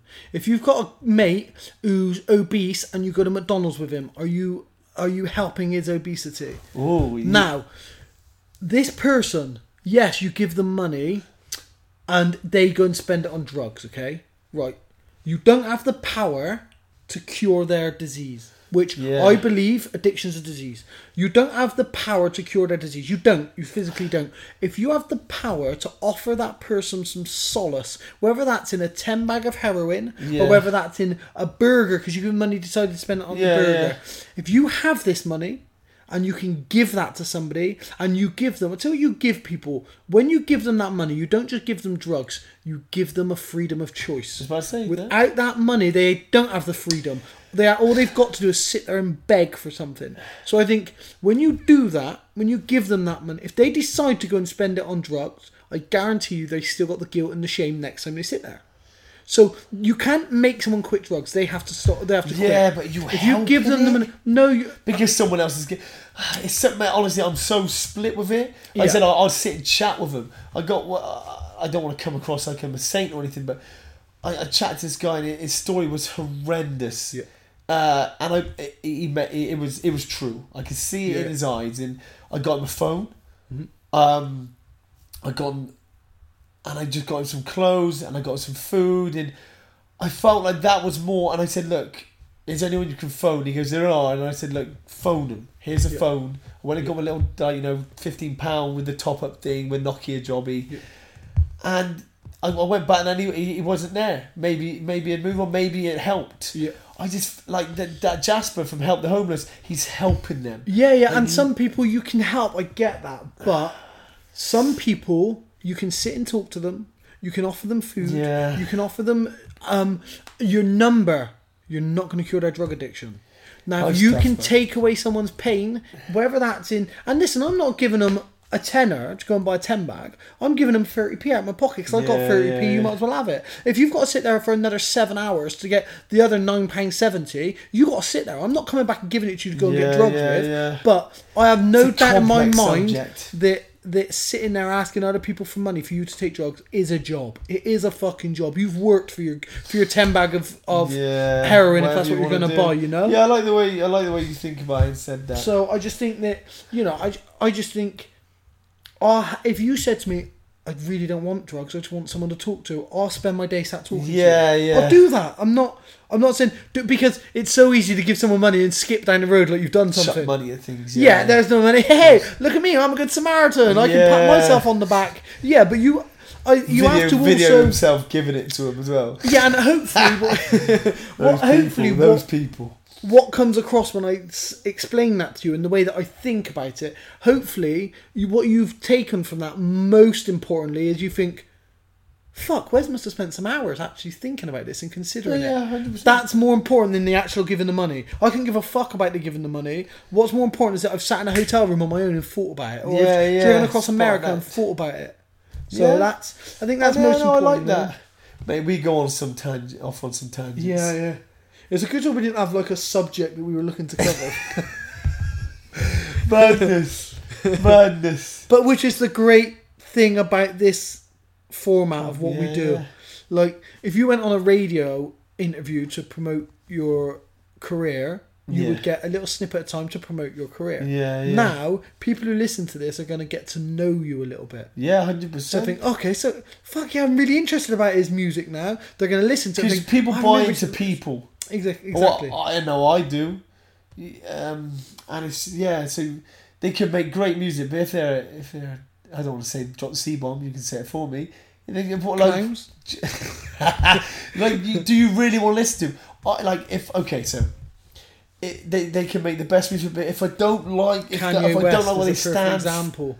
Kanye West makes some great music. Okay, so I'll still listen to him. But he makes some great music. He's the exception. Every time he releases a new song, no matter how good it is, I think, oh, such a fucking dickhead though. And there's not one time I can listen to his music and not think he's a dickhead. His best song is Lights, right? That's Kanye's best song. Flashing Lights is called. Flashlights is it called? That's Flash. Lights. That's the one, isn't it? Not Flashlight. Not Flashing Lights. Flashlights is called. Flashing Lights. Flashlights. So that's his best song, I think. Right? No, yeah, I love that song. For catchy tune.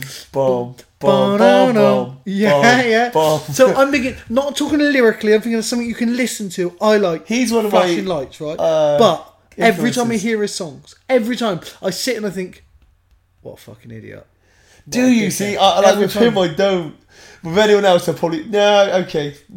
His first 3 albums, amazing, class. Like he's someone. He's an influence to me. He's a genius when it comes to music. Oh, is he ever? When it comes to music. I'm not sure. Have you heard the new one?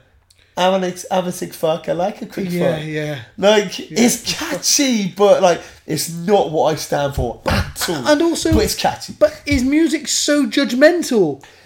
Yeah, and I'm just. It's for his first 3 albums. This is the thing. This is the thing with Kanye. You can listen to his music, but you can't respect him. Yeah. I can't respect him as a person. I can't, as an artist. You could do that as a fighters that 100%. Like Conor McGregor. So Conor McGregor, for example, with all the stuff with Khabib, I could not respect the guy. Even if he didn't win, I could not respect him for what he's done, but I can't respect him as a fighter. But I can't respect him for the way he conducted himself. That John Jones is like a massively gifted guy, but didn't he take steroids? He got popped for steroids, popped for cocaine, crashed off his tits on cocaine, drunk, crashed into a pregnant woman and ran off from the scene. You can't respect that shit. And it's like there's the thing with Tyson. Like, now, you either believe he raped the girl or you believe he didn't rape the girl. It's one or two things. I don't think he did rape the girl. But there's people who think he did rape the girl and they're like, listen, he was amazing, but he was a rapist. And you get that with all elements, different fighters, you know? And it's the same with music and Kanye. I can listen to his music, but I can't respect him as a guy. I just think you're an idiot. He says some. You're in the White House with a chance to say stuff and be poignant and really make statements. Yeah. And you go off on some weird, random fucking tangents, you know? Yeah. Which is why, and I beat on about this guy all the time, but he's one of my massive pet hates is Tommy Robinson. I hate, Tommy Robinson, the EDL guy. Oh, yes. This is what I hate about Tommy Robinson. Can we pause it? Himself. Can we pause it again? Yeah, we're going to pause it again. Go pee. Go pee. I'm just gonna. I'll vamp. I'm like, tell everyone about Tommy Robinson. You gotta go and Tommy Robin yourself. Prepare yourself for Tommy Robinson. It's about to get dark on Tommy Robinson again. People are probably going to be listening, thinking, "Oh, not this fucking Tommy Robinson again." I'm ill-educated on him. You're ill-educated on him. So I'll give you a little brief run over in a minute. But yeah, I mean he's I don't know. I'll explain my hates towards him shortly, and other people would have heard this on here because I have done this before about him because he really does bother me, and people of his type bother me. Let's just say I don't like the cut of the man's jib, and he just, I don't know. I'll explain when you're back. I'll explain. Back in the building. So former leader of the EDL, which we all know has got massive links to racism. He says he's not racist. He's made some very racist statements before, but he's not racist. Okay, let's say we're going to take this into account. So he repeatedly states about how he's doing good and he's trying to highlight Muslim grooming gangs and the problem with is Islam in the UK, blah blah blah. So I think to myself, well, okay, let's say that's true.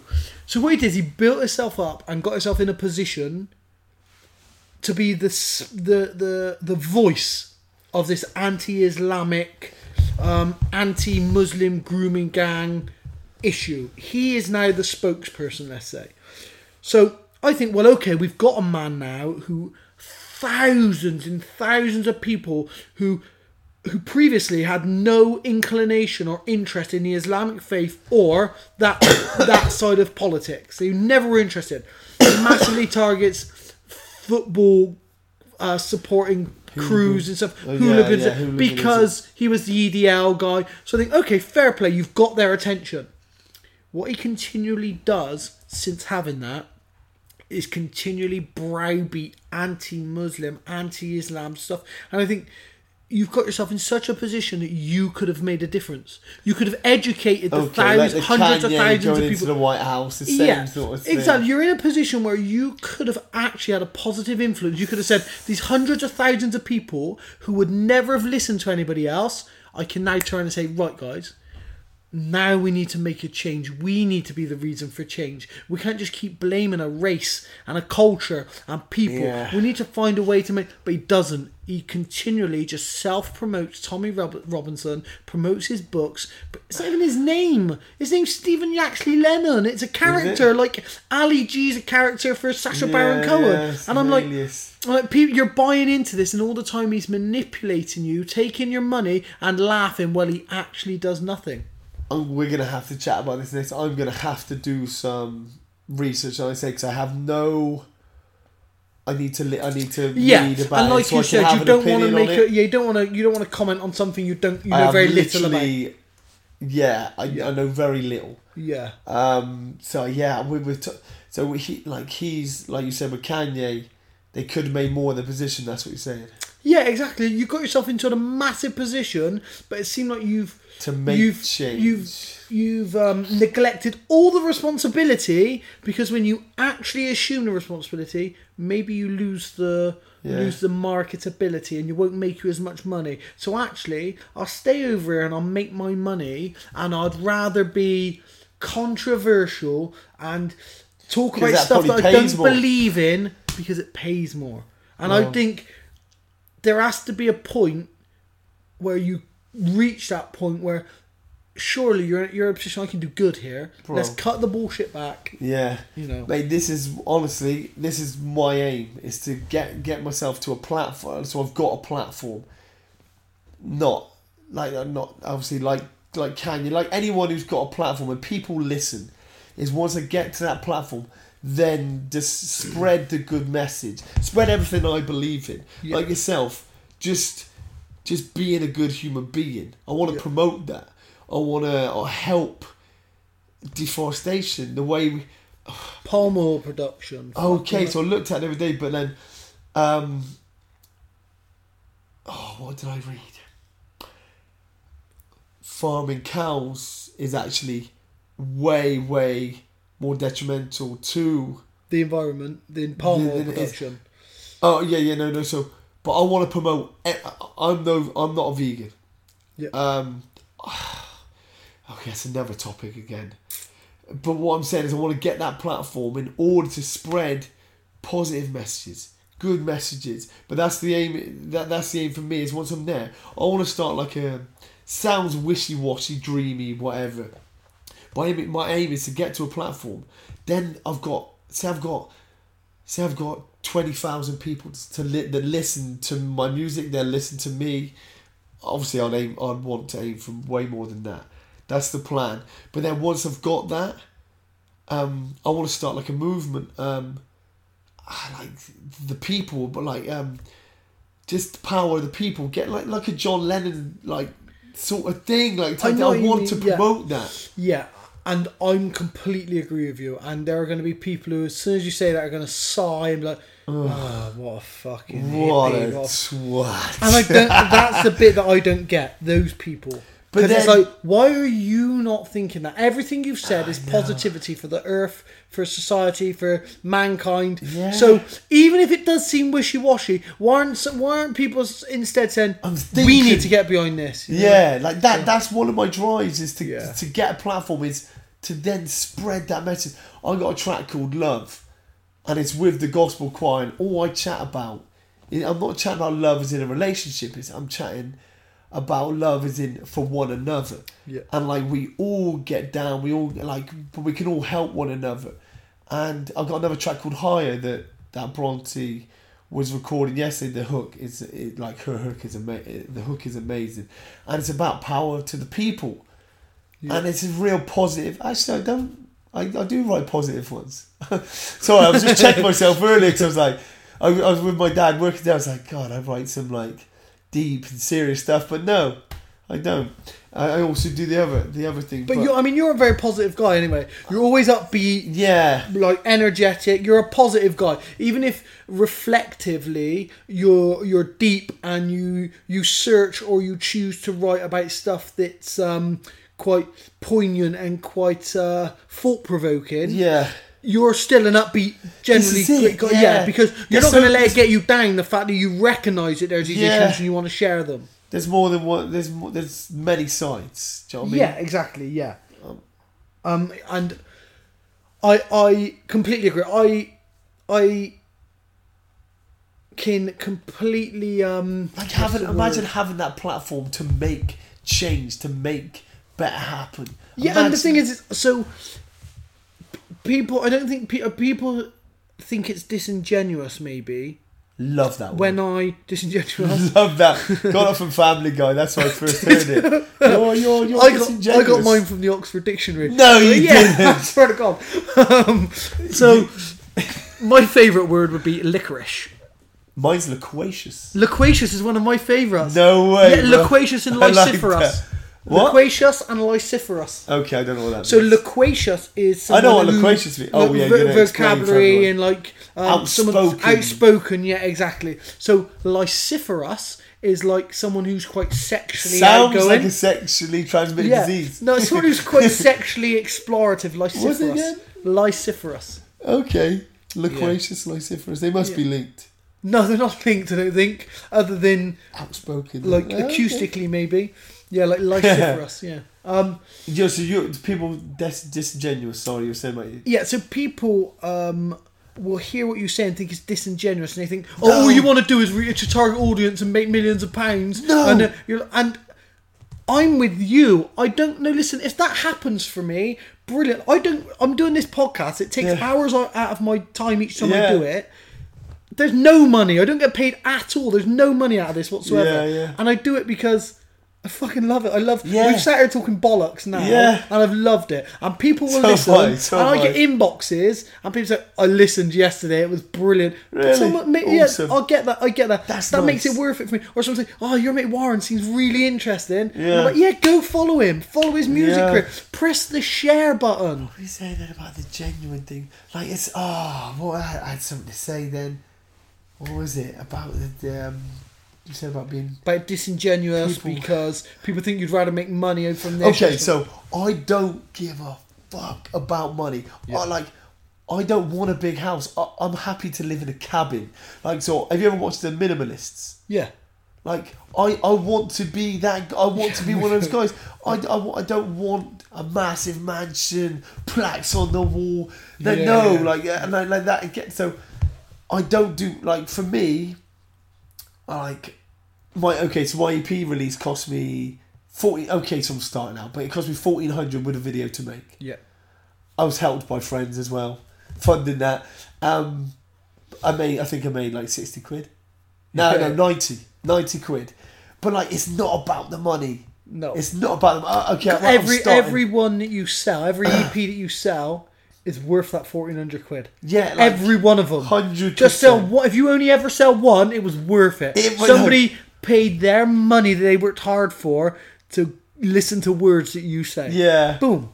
And but obviously the audience is what I'm after. Like, I don't care about money. I want to do like the event I'm doing next year. We got Winston's Wish Churchill on board. Winston's Wish charity on board.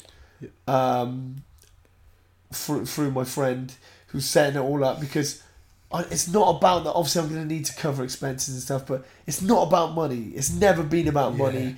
Like I said, I want to live in a cabin. Or a small space. I don't want. What's the point of having 15 rooms? Say you had a mansion with 15 rooms. Say you get rich. What is the point?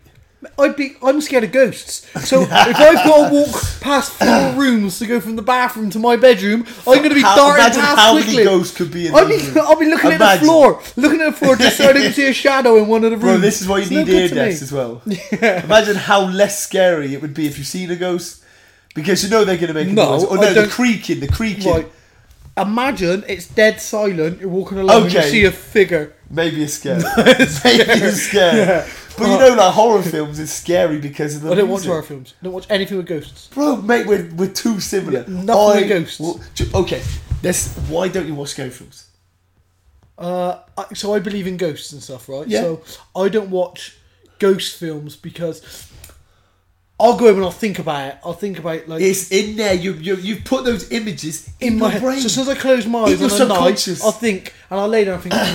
I know they're not, but what if someone was watching me now at the end of my bed? I'll open my eye. Oh fuck, there's no one there. Oh my god, what if next time I open my eye they're there? Mate. And so I think the same way I think. Yeah, so I won't watch it. I won't put it in my brain, and it makes me uncomfortable. Like I never watch it. The point? I never watch it, and I'm sat there thinking, "This is really good." It makes me uncomfortable. Mate, I swear now. Like I watched Jaws as a kid. I'm traumatized. I'm traumatized by open water. I go in the swimming pool to the point like, and I'll go underwater, and then I got my goggles on. I do it. I go underneath the water. And in my head, like kind of like, I imagine a shark goes by now. And then I'm like, I panic a little bit. It takes me out my stroke. And that's because I've conditioned myself to be scared, or like to think, what's in the water, or like the Jaws when they go underwater, boom, big fucking shark comes out of nowhere. It's the same sort of thing. I won't put these negative images into my head, so then it's in my subconscious. Yeah.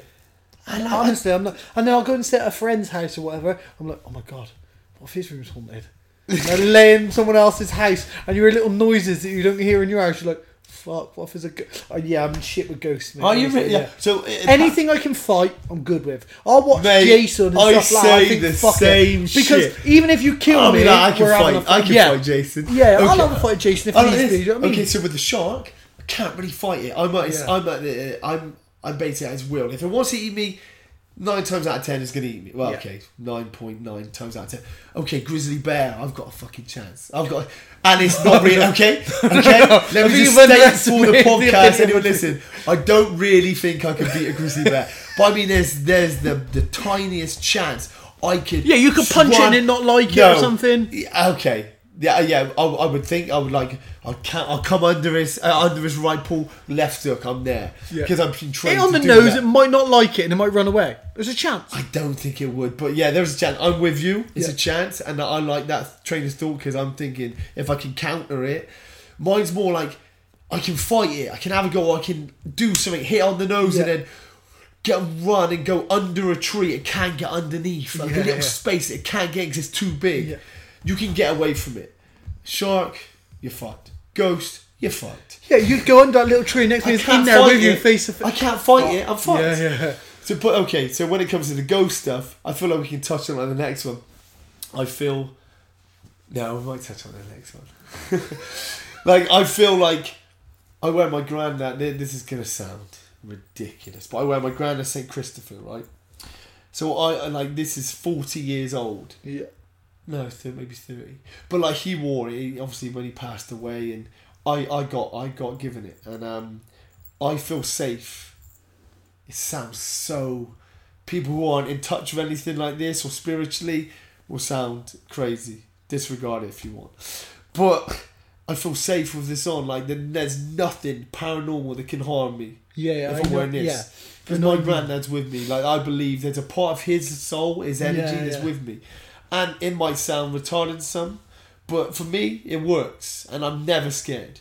Yeah. because of it. I still want to watch a horror film, but I'm I don't want to put anything in there. I could not watch a horror film at 12 p.m. on a Sunday afternoon. I went to bed at 11 o'clock that night. 6 in the morning. 11 o'clock that night.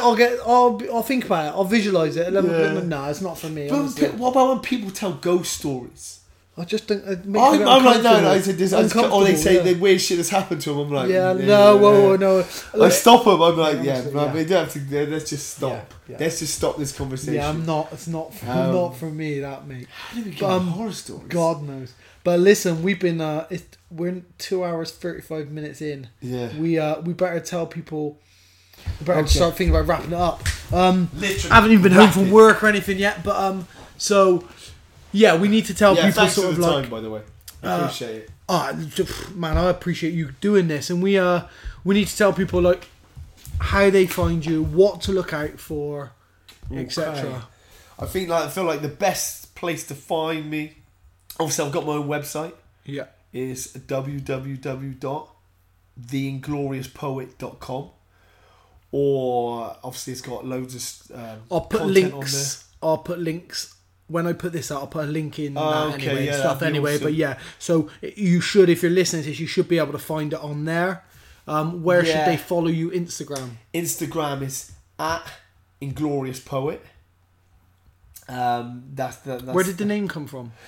The name? Okay, so have you ever tried to think of a name for anything? Like a company? Of course you have. Yeah. It's hard work coming up with a name. And one night, so I was coming up with a name, and like my name when I was 15 was Iceman. That was my rap name, Iceman. Like, so am I thinking Top Gun when I envisage Iceman? Yeah, I don't know where it come from. Ice Cube, Ice T, maybe Iceman. Disgustingly cringe. However, obviously, so when thinking of a name, when I revisited this back when I was like I said, 1.5, 2 years ago, couldn't think of a name. And I didn't want to come with anything cringe that I would then cringe about looking back 5 years' time, 10 years' time. So one night I go to sleep, and I just wake up, and in my dream I was like, "You're the Inglorious Poet." Yeah. How mad's that? Like, so wicked. I got up straight away. I was like, "The Inglorious Poet." I wrote it down in my notes straight away, and I went with that because if it comes to you in a dream, then it's meant to be, no? Yeah, or like it's come from, it's organic. It's like from whether it's from my subconscious or whether it's from another dimension or anything. Yeah, it's organic though. You haven't sat down and picked out of a hat or listed them off. I like it. It's cool. Man. So the Inglorious Poet is where you find me on Instagram. Obviously, I've got the website, YouTube. I've got my YouTube channel. Just type in the Inglorious Poet, and that will come up. I've got I've got 6 or 7 videos on there. Yeah. But new content coming all the while. New content. Now you're really putting effort into this. I've got 2 albums written. Yeah. 2 full length albums. So I've dropped an EP. Got 2 full. They're like 12 to 14 tracks long. Yeah. All written. I just need to record it. Videos to come. You got to market it. I got to think about how I'm going to market everything. So that'll be coming out either start or end of January. The next, which I'm calling, the first one was called the EP. This was called the LP. Yeah. And then I won't disclose the name of the next album after that. Yeah. Like I've been planning ahead. So that's coming. The track Game of Thrones. Oh, maybe cool. I might call it that. It will be coming out a week before Game of Thrones air, which I'm really, really excited about. Like I said, it's featuring that guy called Relly, produced by B-Lash as well.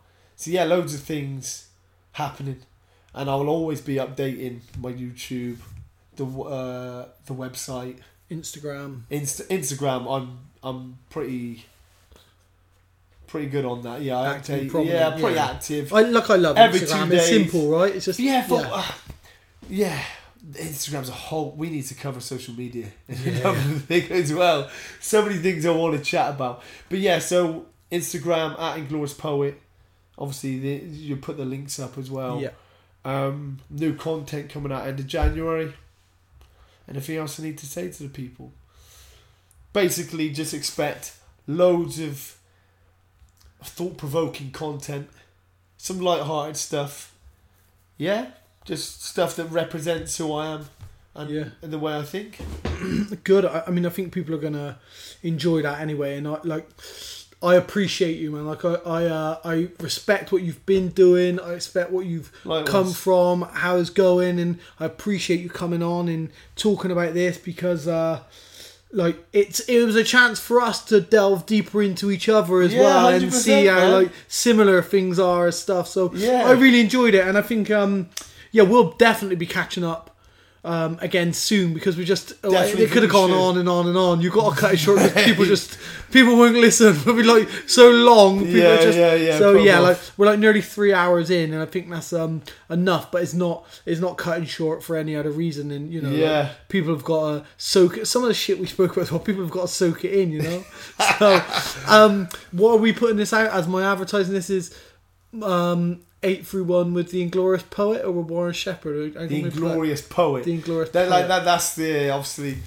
I'd rather one day be like people call me like by something to do with my music. Yeah. You know, like you don't call Eminem Marshall Mathers, do you? No. Well, I mean, I wouldn't mind. I still want to be addressed as Warren. Yeah. But I like the fact that Common is so okay. The guy, the rapper Common. Yeah, Common. He is Common. Yeah, like that's how people know him as. I think even in films, his name is Common. Common, Snoop's like, the same. Snoop. Yeah, like, Common's because Common. It's a brand at the end of the day. Exactly. And it's like, and like the Inglorious Poet, I want it to be.